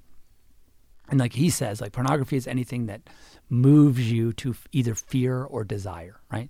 Like when you see a thing, and whether it be just like all advertising is pornography, according to to that definition, yes. for sure. Yeah. In fact, right. like wait, it's not or it's and fear and desire. I fear that I will not own this product in my lifetime, 100%. And I desire it. Yes, 100%. And so what he says is that like the opposite of that is kind of like this state of aesthetic arrest, like where the ego is obliterated by the thing that you look at. Like the eye disappears, and you are like when you see the Grand Canyon or whatever, and you look at it, and you just like get obliterated by the vision of the thing. And that can be, it could be a beautiful painting or a beautiful photograph. Like when you turn a corner in a gallery and you see this thing and you don't even think to buy it. Yeah. Like it doesn't cross your mind that you could own that thing, right? Because it owns you at that moment, right? I took a turn coming through the doorway and walked down a hallway and saw a gigantic print on a wall, and it was a moment of aesthetic arrest. Oh, well, I think that, and by the way, it can happen, and just like the picture that you brought me, and I saw that on my phone. On a phone. And it happened to me. So that's cool. And so these things can, if you're open to it, it can happen to you everywhere. But that, I think that feeling, chasing that feeling, and that's if you can give that to somebody, that's a huge gift. That's a huge, then it's maybe worth. And maybe for you, because sometimes, when you watch a whole movie or you look at an image over and over, it doesn't hit you the same way. Yes. But you made it. So you got that other thing, right? You got that part of it that you can't really share. Yeah. Right?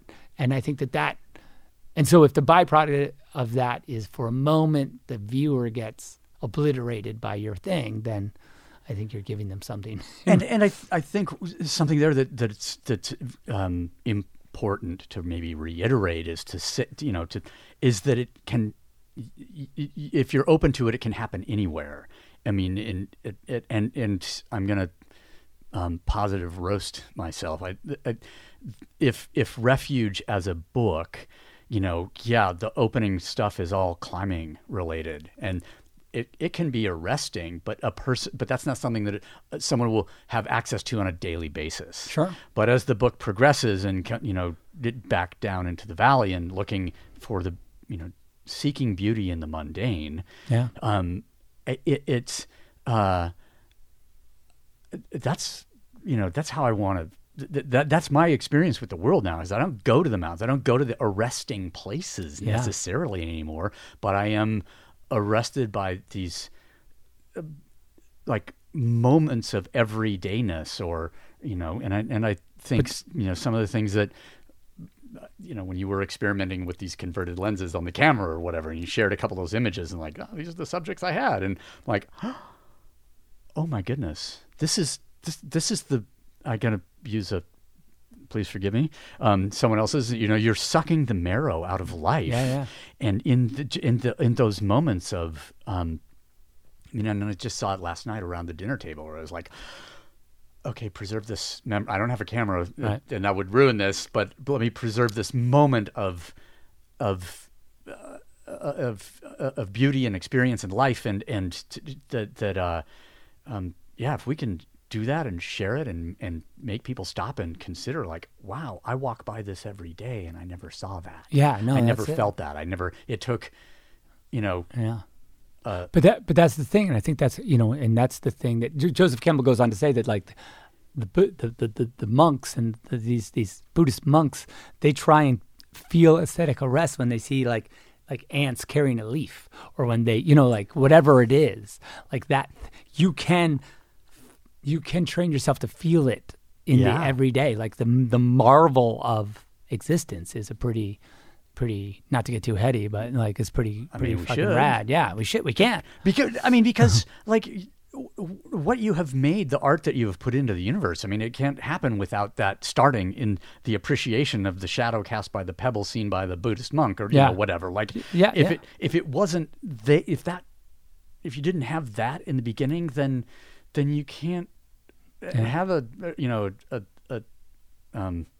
I was going to say Justice League, but no, but your vision sure, version of it, your, or an Army of the Dead, or the little the something in snow, and I can't remember now Snow Steam Iron. Yeah, Snow Steam Iron. There we go. The little iPhone made thing, which was arresting when I saw it, even on a little phone screen, because there was no. Vero didn't have like a tablet version at the time, so it's kind of phone for phone. Exactly. Yes, it's kind of cool to watch it on the phone.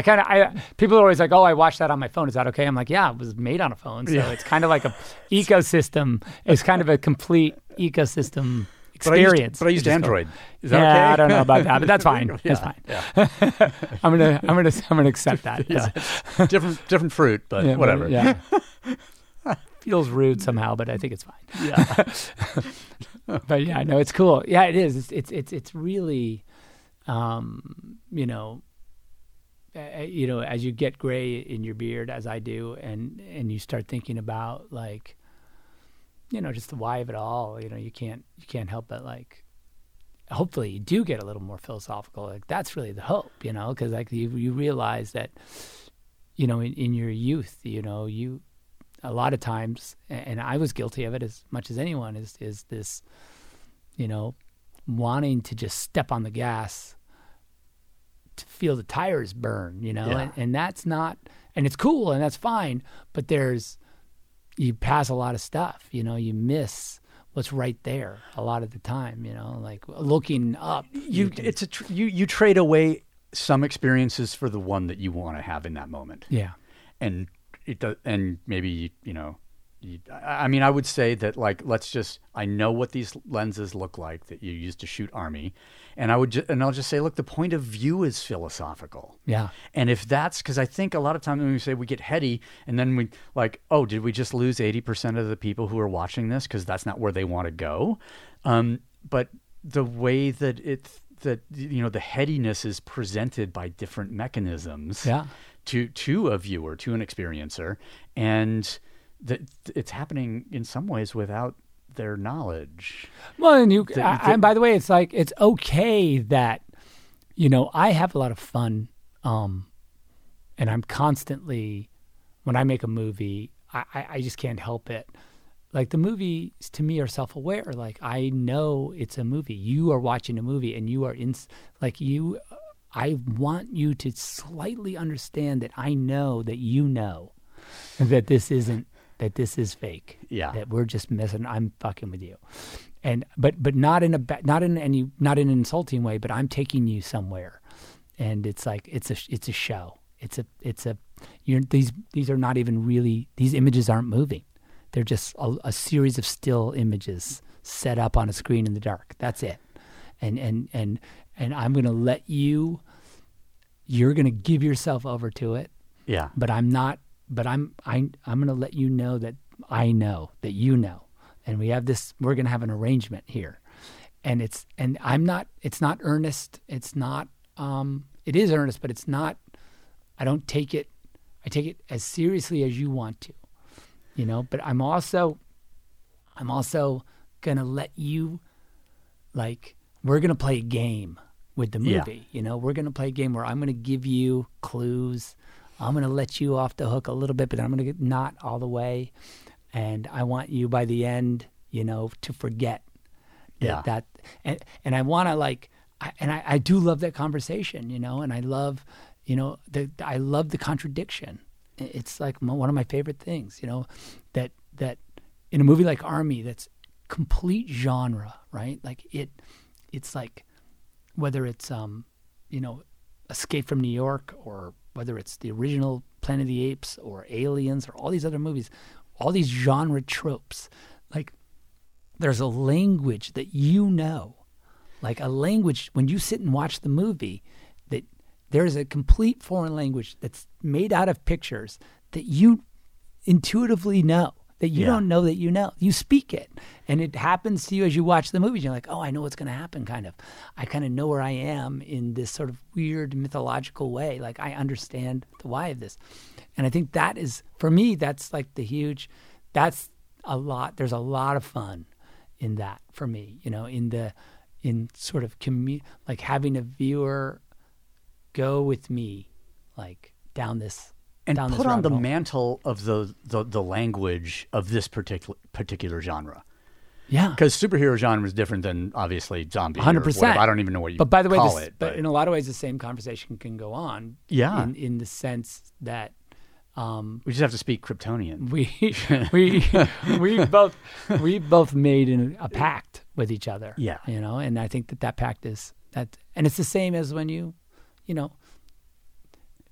in a way, like when you go to, Helmut Newton was having if there was a show of Helmut Newton photos, and you went, every time you stand in front of a photo, you do that again. You do it again from beginning. There's like we are story-based creatures, and we stand in front of it, and a story happens. And it might be short, Yep. and it might be a single sentence, but you go somewhere. And I think that's cool, and that's kind of the why of it in a lot of ways. I'll have that image of those sand dunes on a mountain, and behind them, in front of a mountain, and it'll be up on my wall in my office, and it'll just be then part of the things that I see every day, and if you stop yourself, Jenna Malone gave me a photo. Jenna gave me a photo that she took, and it's up in stairs. And it's like a road, and she double exposed fire on top of it, and it's really cool. It's a cool image. Nice. And I stop and look at it from time to time, and it's one of those things. It's never just become wallpaper in the house. Yeah. I think that's a real measure. It's always gone like, hey, look at me. Yeah. Remember if it this? stops you sometimes. It stops me sometimes, and so I'm always like, wow, that's a gift to have. And wallpaper, you're just going to look at it and go, man, this is going to be really hard to scrape off. Literally, like, we should probably get some new wallpaper, Yeah. because this is getting a little bit. Yeah, 100%. Or you stop noticing it, I think is the thing. I mean, just to walk through in something, I swapped out a couple of images in my house, because frames and mats, and I can just, okay, it's cheap to go to the gallery and ask ask Chloe, and I'm like, hey, would you pop this one out and put this one in and put it back together for me, and I got a couple of things that like there was on Justice. I mean, when I flew to Newfoundland to work with Jason, and I shot some beautiful images that ended up in Refuge, but there was a couple that I just had swapped out for more current ones because I was like, I'd stopped seeing them. Yeah. I was like, okay, these used to affect me. I could feel the deep, humid cold of February in St. John's, Sure. when I looked at them. And then as soon as I stopped being able to feel that, yeah, it's like, it's time. These have to go. And I think any image that you live with and stop seeing, you should, or at least move it to another part of the house. Yeah. Yeah, exactly. See if that does it. Yeah. It's like a relationship. Yeah. Hey, let's try it in Let's try it in the kitchen. Yeah. Yeah. It could work. It could work. The counters are cold, but there's something there. It'll warm up. I mean, That's good. That's good. It's I'm really thrilled that about every like for me coming from climbing that the concept, the notion of commitment and committing fully to something, is near, dear, etc. Certainly. And also in whatever sometimes forced upon us. Yes. However, it happened that your version of Justice League was able to come to the light of day, let's say, is an amazing demonstration of of commitment to that ideal, and just from having been there a little bit, and then towards the end of the shoot there, I mean, in the gym you showed me a few like edits and stuff on. Oh yeah, because I'm curious. I'm just like, I'm working with this fella, Aquaman, and Jason. I'd like to see what he, how does it look? How does it look? Like, because that thing with the water and the place, and then the, and some of those were incredible. And since I never saw the version that, where maybe those were presents or not. I just remember, talking with Jason. He's like, well, I'm cut down to my presence in the movie is cut down to this amount of time when previously it had been more. And it happened however it happened. But the fact that like to have seen those things and realize that was all of that work was not going to, was going to be for naught. Yeah. And so then maybe I'm sort of lying about, I'm 99% process and 1% product. Right. Because I really wanted to see that work. Right. On on a big screen of like, because of everything that I know went in, into those things. So I'll just say, well, I mean, as you know, that was one of that chapter, and that whole saga is like, continues in some ways, but as a thing that happened, it's even hard. Even this, I'm almost still too close to it, really, to have the perspective on the miracle that it is, that it continues to be, and the story continues. But I would say that just this crazy fan experience, these amazing people I don't even know. A lot of them, But does that come, do you think, a little bit, the fact that there are fans who are such champions is partially because of the relationship that you develop by the way that you tell the story, in the sense, like you said, okay, we agree to the language of the genre, and I'm gonna give you the wink and the nod, and you're gonna be part of this, and you're going to feel closer to me as the movie maker than you maybe do to some others who it might be because of your empathy and your openness. Yeah, because I give maybe more of myself than I should to the movie. And so therefore, if you're looking for it,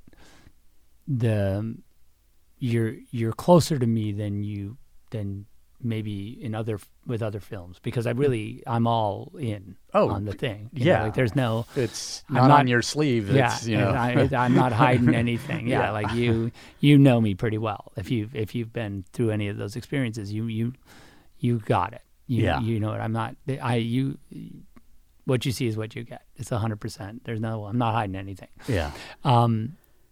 and that can be painful because you lay it out, and if someone can stomp on it and crush you, or they can embrace it and love it. And I think that relationship, I didn't know. In a lot of ways, Justice League made me aware that there were some people that loved it. You know what I mean? I was kind of not sure. I got to say before that.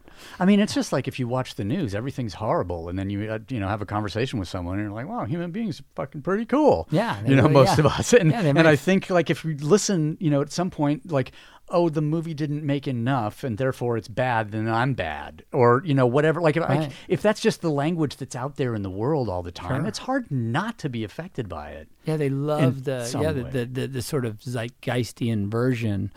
That like if the pop culture version that was accepted, that got set in stone somehow, that's it, and that there's just a group of people that said no to that. Like I'm not gonna. That's not how we're not gonna accept that. We refuse. We refuse, and it's a revolution, in a lot of ways. So it's I don't know. It's unbelievable. It's beautiful. It's unbelievable. It's so beautiful. I couldn't, and the fact that this sort of people all over the world, these thousands of people all over the world, basically said, "F you, we're not done. We want to see this thing, and we will not be silent. And we won't be silent. Like, no, we won't be silent. We're like, that you must listen, at least, and that actually bore fruit, and that a giant conglomerate had to like bend the knee is a pretty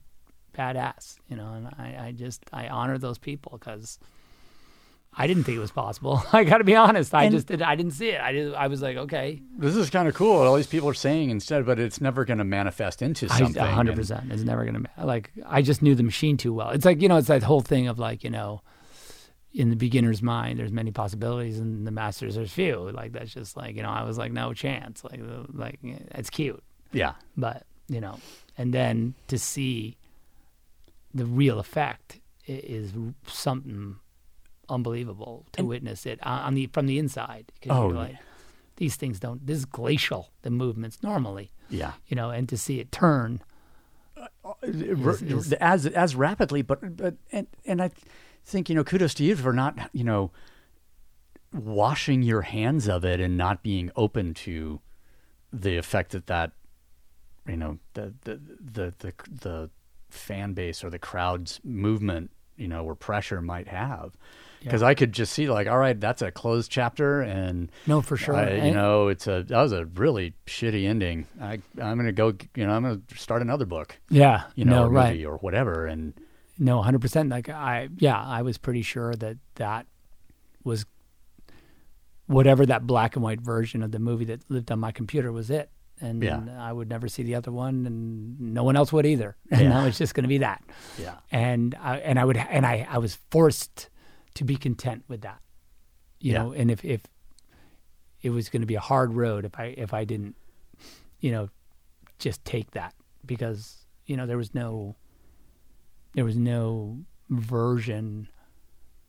Unless I did, then I was setting myself up for a pretty dark journey, because like there was no, you can crawl in a pretty dark hole on something like that. As you say, there's no light at the end of that tunnel. No, that just goes down and down and down. Down and down. Yeah. And so I had to really get steely and say, you know what, I honor, and and as the fan response came in, and I started to see that there was this, group of people that were like, no, we honor the work and we love it, and it's changed. Some people are like, look, it means this to me, and it means that to me, and it represents this to me. And I was like, wow, like some people do get it, and some people do like it. And as that happened, it helped me through through a hard time in my life, and also a time where I thought, like maybe I don't know what and where I go from here, but that these people were able to like sort of give me this, courage and or confidence that the work meant something. That was a big deal, and to this day, it inspires. And when I I'll be honest, I don't like to read reviews because like I get stomped on all the time, so it's Sure. it's always painful. Yeah. But just reading a couple of those reviews when the movie came out, like where someone just understood it, like really got it in this beautiful way, and I think about all the time that the fans put into making this happen, and you think like, wow, I hope, because I'll be honest, I made the movie for myself, and I made it 100% but then right before the movie came out, and also I dedicated it to my daughter, and and I thought, God, I hope it's good enough for the fans and for Autumn. And for Autumn, yeah. I really hope it's like that it honors them, because I really because you're in the rabbit hole with it for so long, and you're just kind of like, you got blinders on, and you're like, okay, now this, and like it'd be cool if that did that, and like you're doing your whole thing, you're building it, and you're kind of head down, and you look at it, and it's abstract at that point, and you just like I was scared for a minute, but then I just it feels like and the reaction has been really satisfying, that people have seem to enjoy it, so that's really fun. And I think in a way, like if it goes for, I made the movie for myself, and we do a lot of things, that the source of them is, our own selfishness, our own, look, I want to make the story and then see the story and be involved in the making of this, and then,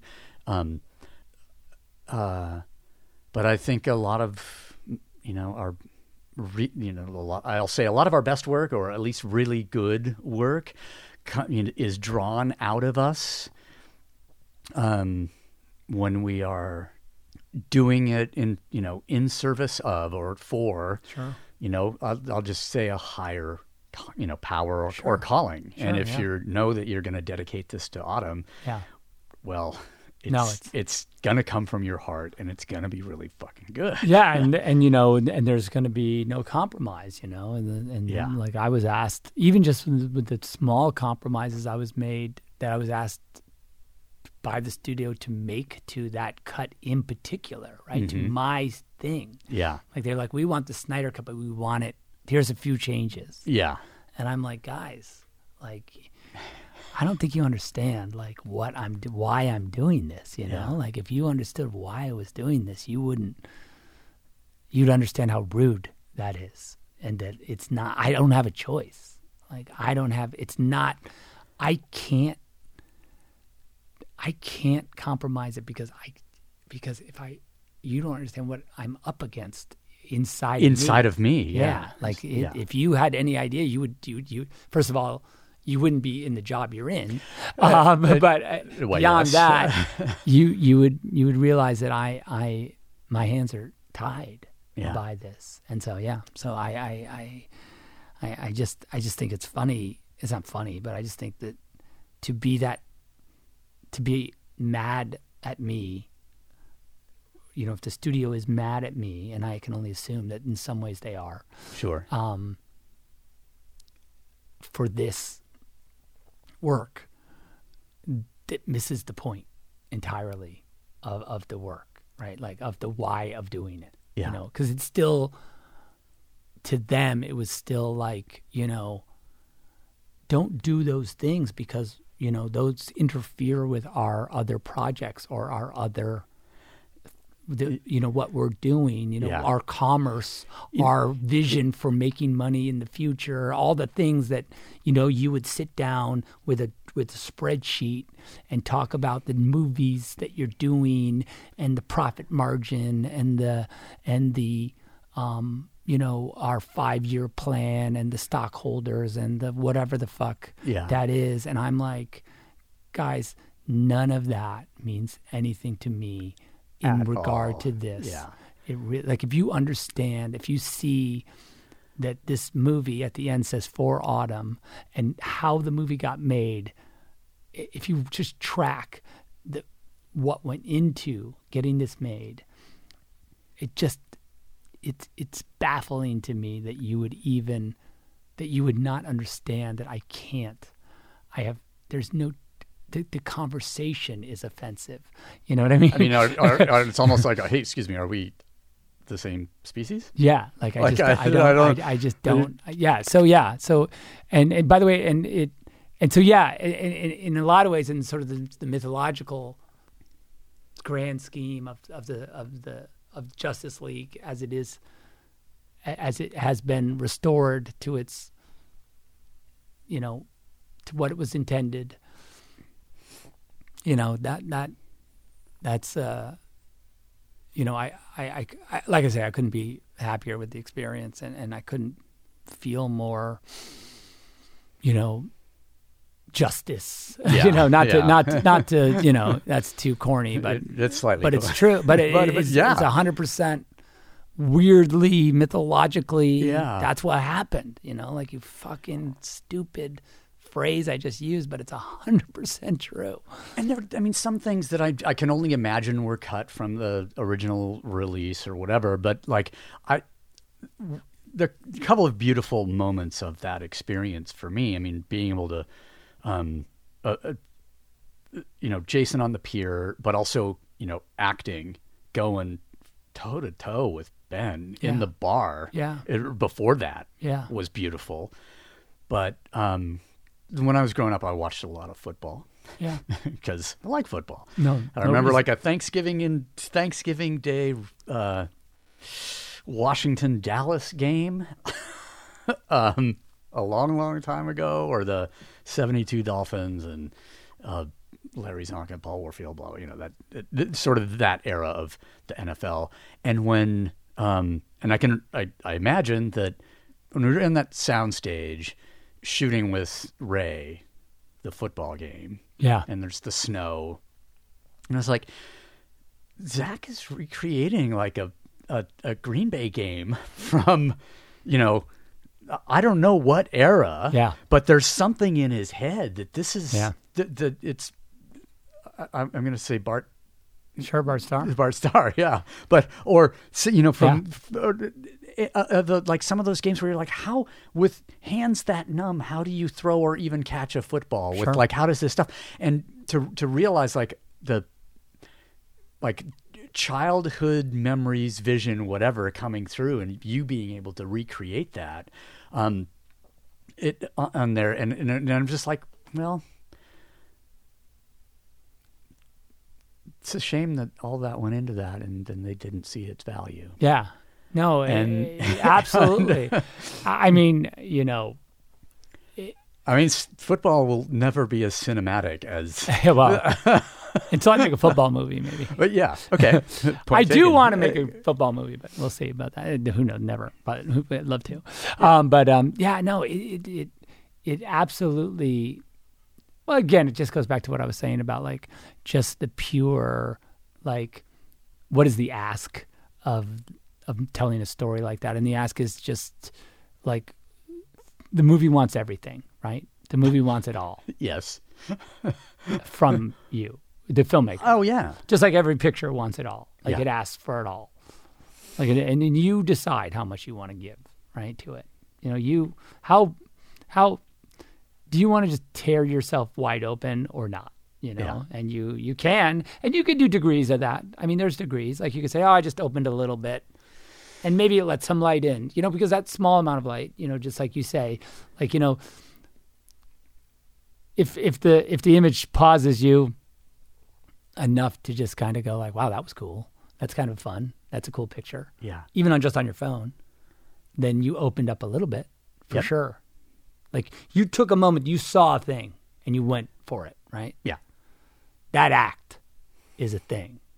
And I think that it just scales itself. Right, so us on a soundstage in England, having built a giant football field and having snow falling and people in the and a hyper slow motion camera and all that shit, and yeah, people in the stands, and we know, that, yeah, but it's like we just said, okay, well, how far can we go? How far can we keep going with this? But in service to a thing, in service to maybe something bigger. But but it still doesn't mean that each moment isn't Also valuable. exactly. It also and also has. I guess when you watch the trailer or when you watch a still or look at a still from the movie, you think like that's a cool shot, that's a cool moment, Yeah. that's going to be cool, and so but in a run, it's also a different creature, and that's kind of cool. I never really thought about it in those terms, as far as like it's kind of like that each image, and maybe it tells a different story, but they all.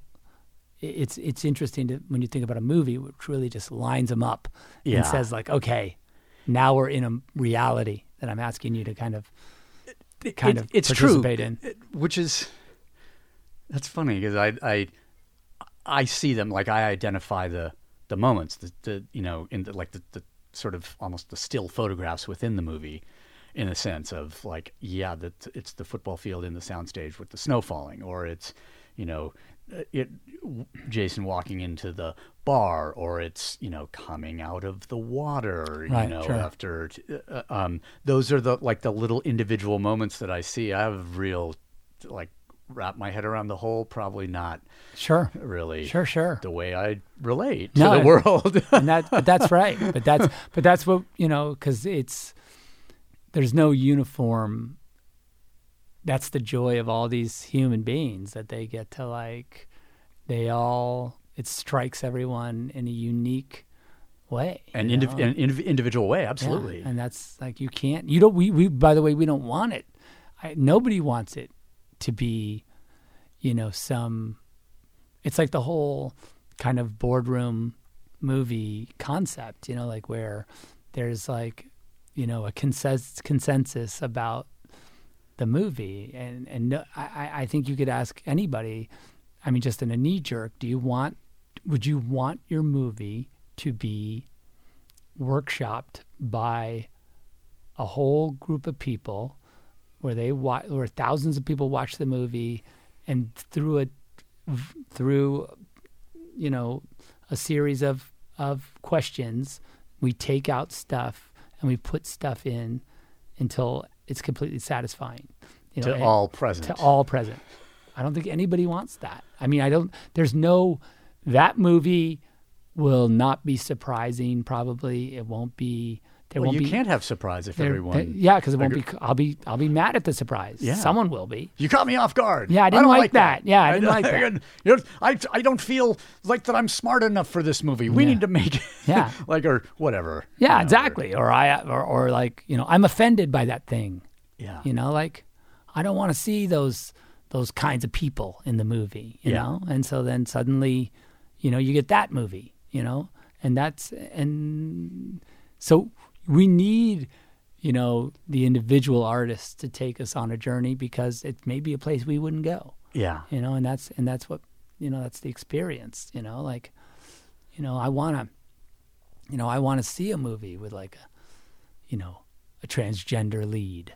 I'd take me there, because because what's that experience? I need to know that experience. I need empathy in this world. I need to live in the skin of another, so I can feel their pain and feel their joy. Yeah. And anyone who's closed to that, that's just, that's what being alive is about. If you're close, my question always, when that strong opinion about I don't want to see that character, or I don't think this should exist, or whatever. And my question, the last few years has just been, what are you afraid of? Yeah. Is it? The classic would be are you afraid you might like it? Yeah. But is it how does the existence of this person or this idea or whatever is as represented, how does that threaten you as an individual and your concept of the universe? Why, and the several universes that exist. Yeah, exactly. And if that's a pretty egocentric point of view, to think that that this world is the only one, or whatever. Yeah. Not to get too weird, but you know what I'm saying? You need to everybody's point of view is valid, because not necessarily just the majority, because you think, well, I've got a big group of people that think this. Well, that doesn't mean That's anything. great. That's a pretty cool group. Yeah. I dig that. But it's like you said, it's like this is the one, if somebody's saying like this is the world and the one way that it is, and my relationship to it and my place within it is this, if that's not an open-ended sort of thing, Yeah. I think it's disrespectful. Yeah, it's wide. By the way, to, yeah, I know it's wide open. That's the Yes. cool part. It's wide open. There's no right way. No one knows the like correct path, because there is no correct path, because it's all, like I said, we should all be like just expressing.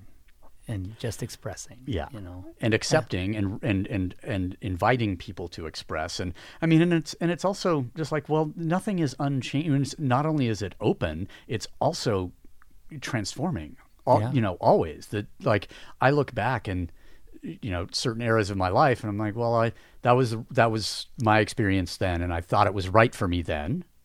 And I won't look back and say it was wrong for me then. Sure. It's just that's not for me right now. No, sure. Like, I'm in a different season. I'm in a, like going from, like 2 weeks ago, I was in a conversation with a bunch of people at this symposium that they didn't know I was having with them about like my role in the little microcosm or whatever that is, come up around nonprofit and that whatever. And I'm just like, well, I finally recognize that I've gone from being the person in the middle of this to being the elder, Right. who only observes and maybe comments and like this is my job now is wisdom, because I lived long enough to acquire a little bit, which is pretty cool. So life is, it's not the, like that vigor, pedal to the metal part of youth that you talked, we talked about before.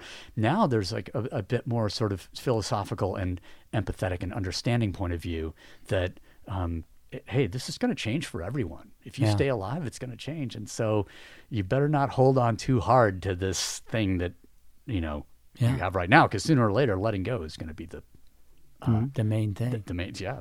Absolutely. Because I think that, you think about like,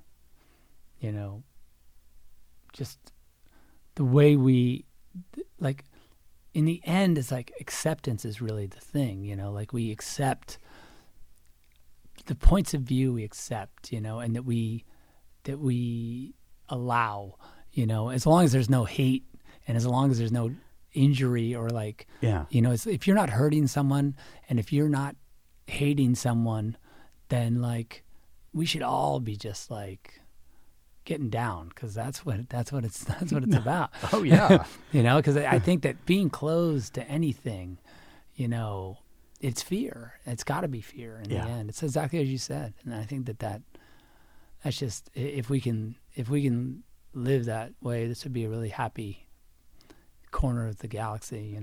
As far as that's yeah, it'd be pretty cool. I mean, I would love to be able to, at some points, just say, look, where I've said in the past, man, I really hate that motherfucker. Yeah. And now I'm just like, I really don't understand that person, and I would like to. Yeah. No, or cool. maybe they're, but I think it's like just replace hate with misunderstand, and a lot of this shit goes away. That's true. It's really true. It's really true. It's kind of cool. It's kind of cool because, like, we don't. It's fun to, like, once you're kind of secure with it, and sort of once you sort of know where you are in the world, and as far as I'm concerned, I don't. It's like you say, it's like there's not a lot of time to hate. That's a lot of energy. That is it's a pain in the ass. Yep. And it doesn't get you anything. So I don't know. I think it's, I have a pretty great job, and I have a pretty great, I've, created a kind of cool, version of reality. Yeah. And I think I think that it and it's a lot of love, and and I think that really in the end is, I have a big sort of carny family I travel around with, and we go to, like you said earlier, we go to different places in the world, and we set up camp, and we try and put these dreams together and make people feel something, and it's a pretty cool way to do it. It really is, and I think what has given it the greatest value is how much you have given to it, and shown yourself and we're all your in. experience. We're all in for sure. That's for sure. Yeah. We're gonna finish, okay, and I'm just gonna I mean, we could go on forever. No, we really could. But we're good at that. I just want. This reminds me of coffee. This is kind of how we would work out, and then we'd all hang out at the gym after, and basically it would be like if we had recorded a lot of it, it would just be the same thing that we just did. That we just did. I know. I mean, I got to say that on Justice, that was one of the things that that got me through. It was just like, well, I guess this is when I get up every day, because this is when I make coffee for Zach every day before he, it's like, it's got to be there when he walks into the gym in the morning at 6 o'clock. And it was nice, by the way. It's one of those things you like. It's how I learned to make you pour never over. want to. You never want to ask for it, but you want it to be there. Yeah. It's a pretty. There's certain things in this world that you like. You really just want them to be there. And when you walk into a gym in England at whatever it is, 6 o'clock in the morning, you want, like, there's a hot cup of coffee there that's made by your friend. It's kind of cool. It's kind of it's like, the why of existence. You think there's a lot more. That's like that whole thing of like, you chase a bunch of great shit, like a lot of the finer things in this world, whatever that means. But, you find that like a really good cup of coffee in the morning for a workout, it's like, doesn't really get a lot better than that. It doesn't, I don't know. I'm just saying. It's pretty fucking cool. I mean, all of the moments shared from,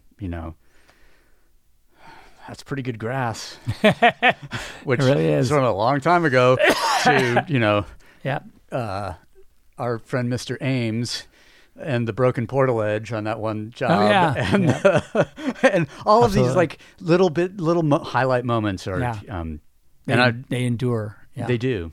It's true.